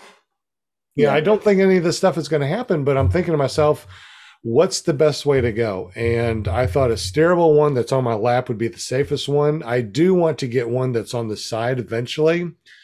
But as of right now, the only time I ever do any maneuvers is at an SIV course. I don't do maneuvers when I'm out, flying around. When I fly, it's like, I want to go on a cross country. I want to go from here to there. I want to check out this new place. I want to come around and look at this, maybe some small wing overs or something. But, after going through the SIV courses and having brand new wings, all right, and then doing acro on them, in 1 year, I stretched out my lines so bad that I had to replace the lines. Yeah. And if you do heavy acro, and you have a brand new wing and you spit out $25 or $35, $100 on a brand new wing, and now you got to spend another $100 or $700 to replace the lines every year.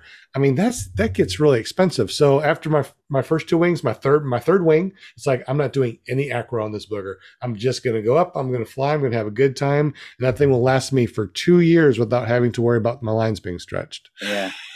Dude, that's all. Yeah. For $700. Holy. Yes, sir.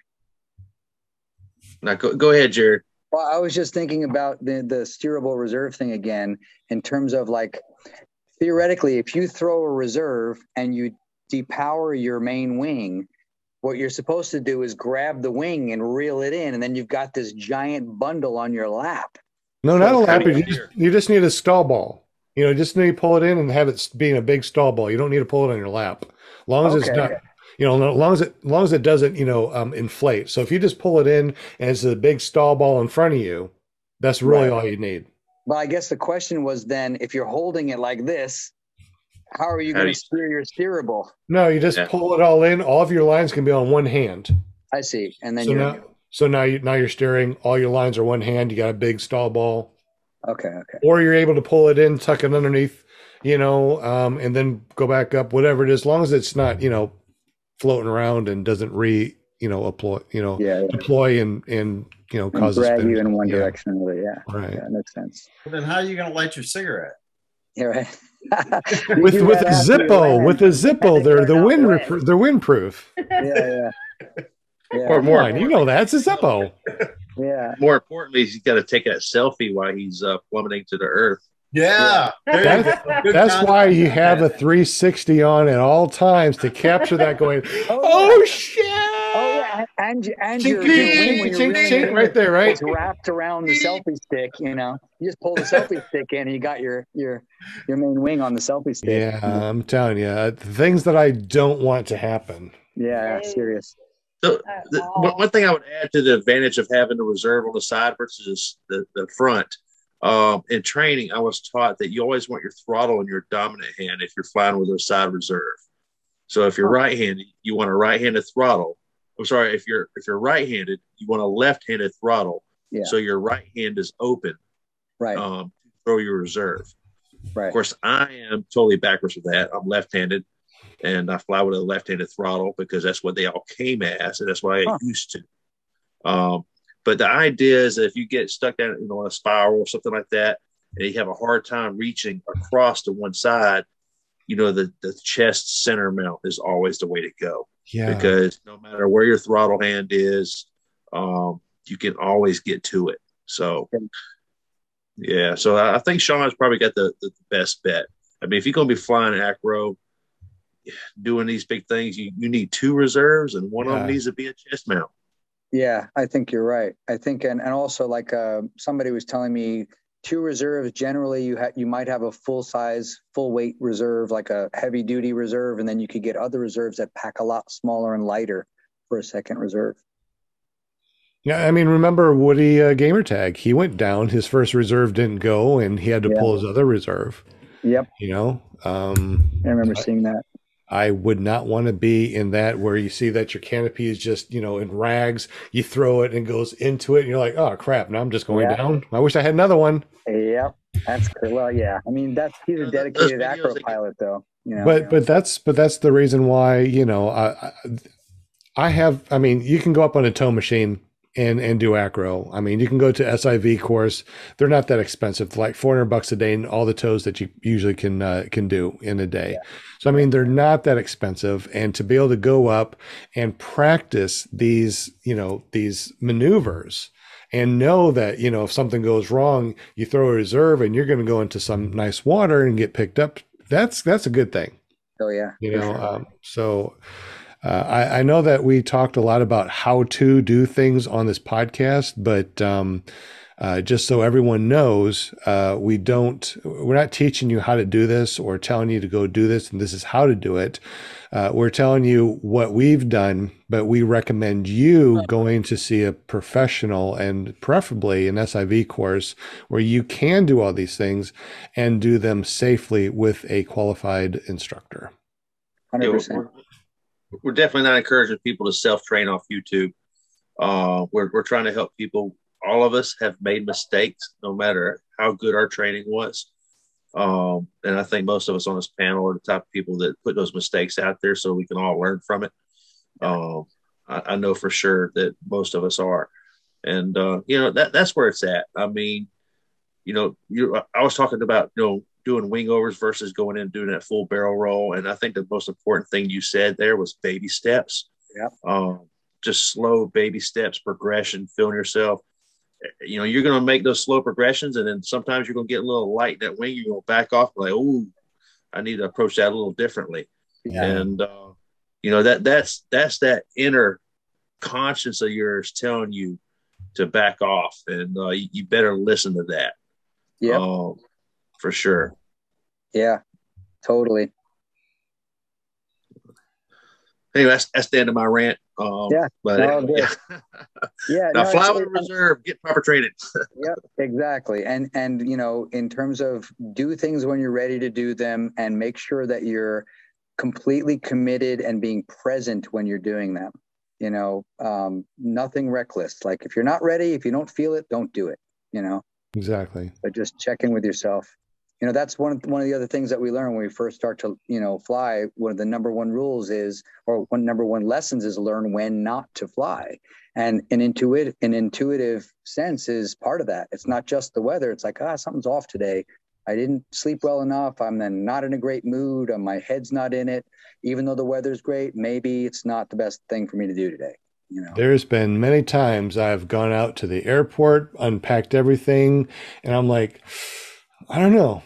I don't feel it. Or Yeah. I blow a couple launches and I'm like, Yeah. I'm okay. I'm going to go home and watch YouTube videos on flying a paramotor. I don't need to go out and fly right now. Something's wrong. Yeah. And I still don't know what. I still don't know what. There's been times that I've gone out there and I've blown 3 launches in a row and I'm like, what is going on? I know everything's right. I kited this wing. I prepped everything. Why is not, I don't know. Maybe it's this. Pack Yeah. up. It doesn't bother me a bit. Go home. Yep. Anybody else do that? Oh yeah, many times. You know what Joe used to teach us was, if you blow 3 in a row, stop, take a break, take off a layer, go get a drink of water, relax, catch your breath.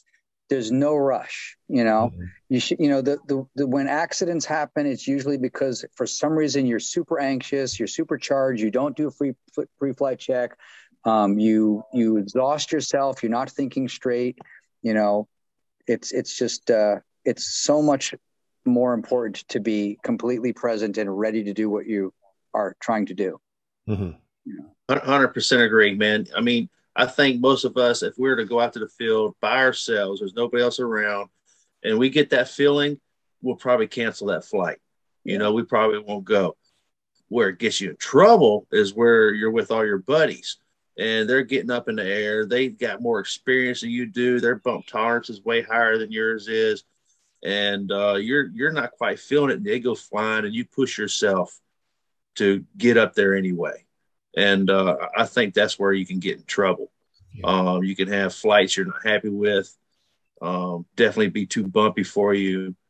I've been in that situation a couple times, and I'm pretty good at not, I guess they call it peer pressure, or you want to call it, whether you put it on yourself or somebody else puts it on you, that's what it is. And I think they call it para pressure.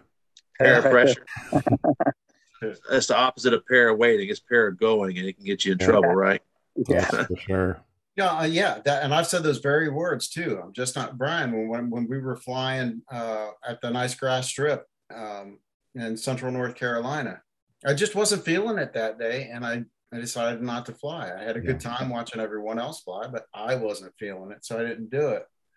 But I was going somewhere with that, and I lost my train of thought. That ever happened to you? Oh, all the time. What was that? oh, that's what it was. I was talking, this is probably a couple of months ago. There was a newer pilot, and we were flying as a group, not going anywhere. It was just a group of us tooling around. And the conditions were less than perfect. I mean, perfectly comfortable for me. I was okay flying in those conditions. But the pilot said, well, I gotta learn how to do it sometime. And I was thinking about that on the way home. And the fact of the matter is, no, you don't. You don't have to do anything. I mean, this is a sport. I got into the sport to enjoy it. And if you're the kind of person that just likes smooth butter air, cool. There's no problem with it. So there's no reason to push it, unless you want to fly in those kind of conditions. And then, so the feeling of, I can't remember, peer pressure, or that peer pressure can also be pressure from yourself thinking that you have to do it. Right. Anyways, that's the end of my rant, Brian. Yeah. And when I was talking to one of my first students up, earlier this week, somebody else was up flying, and, I could tell he was trying to, get up there and be with him to get his first flight with one of his instructors. And I said, just, slow down, take your time, go through all the steps, and forget about everybody else, and just be you and your equipment, and, be safe. And he did. He slowed down and he got up in the air, no problem, and everything. But yeah, I mean, I think we are all can be our worst critics, and we can pressure ourselves probably as bad or worse as other people pressure us to go flying, because we've all had those friends, say, hey man, if it's not for you today, don't worry about it, and they're sincere and they mean it, but we push ourselves to go anyway. Yeah, for sure. Yeah, I can say all the lines I've ever sliced have likely or mostly been for times when I've been rushing to get up in the air, the wind switches and I'm too lazy to unclip or to readjust my wing to take off into the wind. And next thing I know, the wing goes sideways and I make a line and it's like, oh, well, there goes the sunset. It would have taken me literally 2 minutes to reset and I would have been able to go, but I was too anxious, and too much of in a rush to do it. So. And luckily that just became a valuable lesson that you learned, from instead of, an accident. So, yeah, that's good stuff. Well, guys, I'm going to have to run. Hey, I got a bell. Good, man. Well, it is after 9:00. This is a lot longer than I was expecting. So let's go ahead and say goodbye. Brian, go ahead and say your goodbyes first. And how do we get up with you, buddy? Well, first off, I was just going to say, Jared, you're an incredible guest, man. You have this huge wealth of knowledge. I wish we could just do multiple shows and carry on because I feel like we can learn a lot more from you. You got a cool location you fly. I've been over there, and it sounds like you get to do some really cool adventure trips. You should definitely look up One Up Adventures. I will, for sure. Check them out, man. They can help you do what you're trying to do. But if you want to check out my YouTube videos, you can look at ppgbrian.com. Okay, Thanks I will do that. Fearless leader Sean Simons, PPG Grandpa, gave us all our own PPG websites, and it makes it easy. But this is a great sport. I've got a lot of great friends in this sport because of Sean and his show and whatnot. There's nothing I enjoy more than going to fly-ins and meeting these people and working with new students and seeing the reaction on the student's face when they get that first landing and that first flight under their belt. That's something I think I'm going to enjoy for a long time, man. Oh yeah, that's the best, man. Yeah, it is. That's kind of where it's at for me now. But yeah, it's the best way to get high, man. Y'all need to get paramotors. They will change your life. Yep. All right, buddy. Well, thank you so much for hanging with us, Brian. Hopefully we'll catch you again soon. All right, man. Cool. Peace. Brian. Take care, man. Stay in touch. Brian. Peace out, buddy. So, Jared, any other words of wisdom or anything else like that before we head on out? Any other thing that you'd like to say that maybe you haven't said? Well, I am, first of all, very grateful for the opportunity to join you guys and have this conversation. It was great. I honestly didn't expect it to go that long either, but I really enjoyed everybody and, the feedback's been terrific. So yeah, maybe do it again. And for sure, I hope to catch you guys at a fly-in. Is anybody planning or thinking about going to Salton Sea in February from where you guys are? I don't think so. I think I'm going to do maybe bad apples again and something else probably, but I don't know. Okay. Well, at some point, I hope we get a chance to cross paths and fly together, Absolutely, bud. But yeah, as far as words of wisdom or futuresque things, I'm at the point where I'm, like I said, I'm about to invest in this trike. I want to do tandems. I'm playing around with doing a more official school, so I'll keep you posted on that when I get that all together and, try to rally some people here in the Northwest. I have, I'm not sure if you know Morgan Yobert. He'd probably be a really good guy to get on the show as well. He just started Rise Paramotor in Bend, Oregon, and he's a terrific pilot. He's also training acro. He's totally got his stuff together. Cool.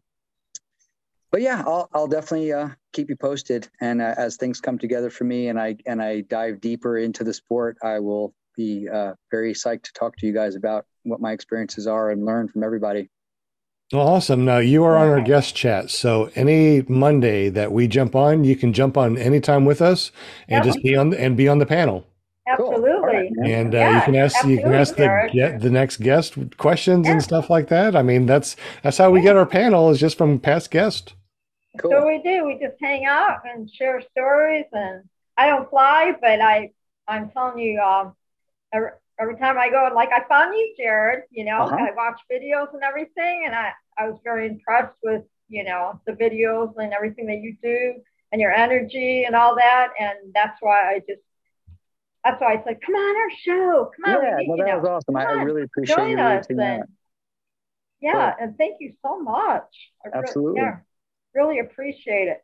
But real quick, see, my son, Robert Michaels, he has a show on Thursday nights. I don't know if you've seen it yet, paraglidingtalk.com. So on Thursdays, I'll send you the link. Okay. And he flies at Torrey Pines a lot. Okay. In San Diego. So you said you were talking about flying, like beach flying and off the coast and everything. Yep. It's a very popular, really cool place to fly. Oh yeah, Torrey Pines. I've had a couple friends who've gone down there, and I guess they were telling me about how you have to get a site briefing, and you have to have your rating, and you could do, ratings, like a crash course for ratings, but you have to understand, because it's a pretty active USPA HPA site, that you have to know the rules to fly there and join the club, kind of thing. I'll have to hook you up with Robert, and he can give you all the details on that, Cool. As far as ratings and all that. I know nothing about that. I just hang out with you guys and hang out on Robert's show and follow all the shows, and that's what I call it, Paramount, Awesome. But yeah, it's a pretty cool place. And then he flies at Blossom too.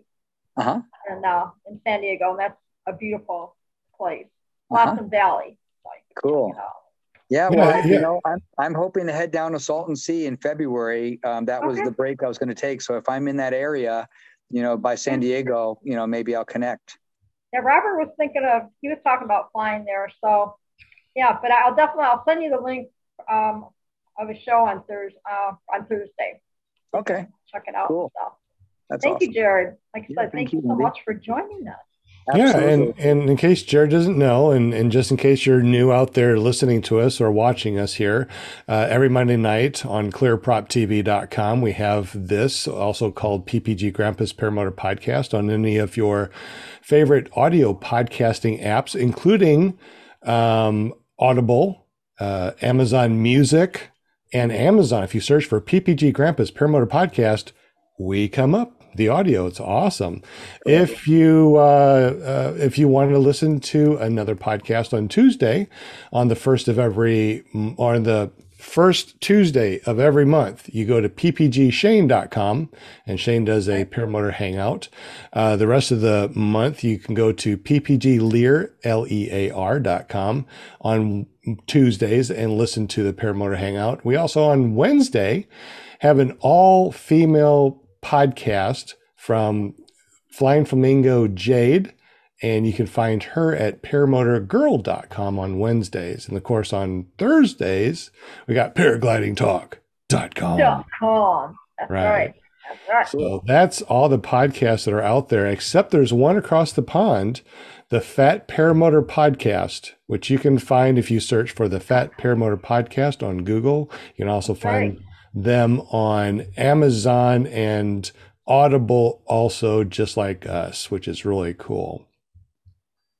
All right. We also got Jim up in Canada that does all of our printing for us and hooks us up, that helped us make all those paramotor calendars. You can find us over at the paramotorcalendar.com. Order yours now. Thank you, Jim, for hooking us up and helping us print those. How do we get up with your printing shop, sir? You can check me out at carepp.com and through email, or give me a call. All my contact information is there. And I've got a YouTube channel as well, courtesy of PPG Grandpa, the careppg.com. That's awesome. All your crazy shenanigans. What flight are you up to? I know that you're almost at 100 the last time we talked. I think 93 or 94 now.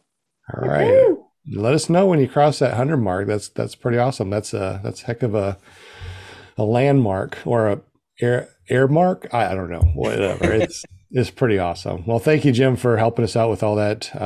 carepp.com and careppg.com. We also got Will Fly at willflyppg.com. Tell us about all your shenanigans and what you do, brother man. Right. Well, first of all, I wanted to say thank you very much, Jared. I thoroughly enjoyed the show, so I appreciate you coming on, man.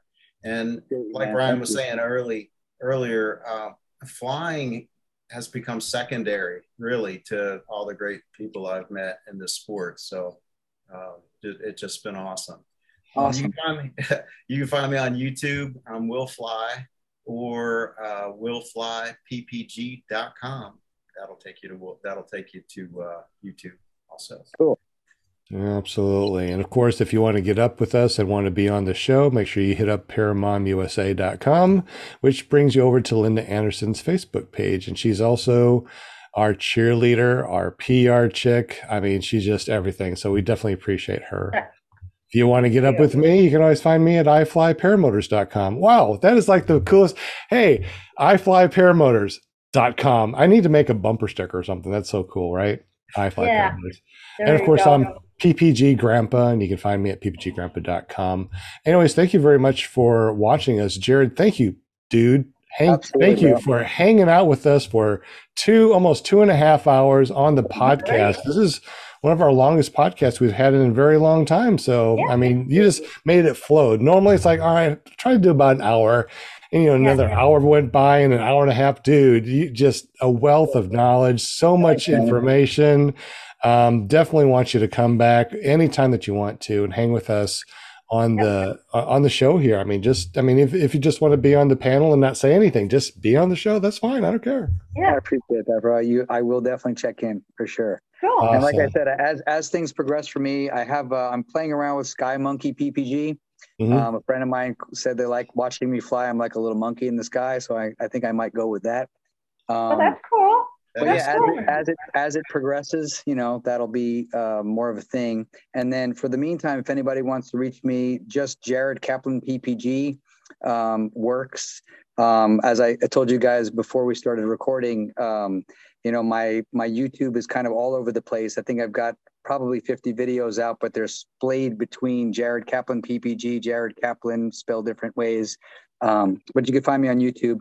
My thing has been making videos more like music videos as opposed to, monetizing videos using generic music, because I generally like to edit to the music that I fly to, or, music that suits the mood of the flight.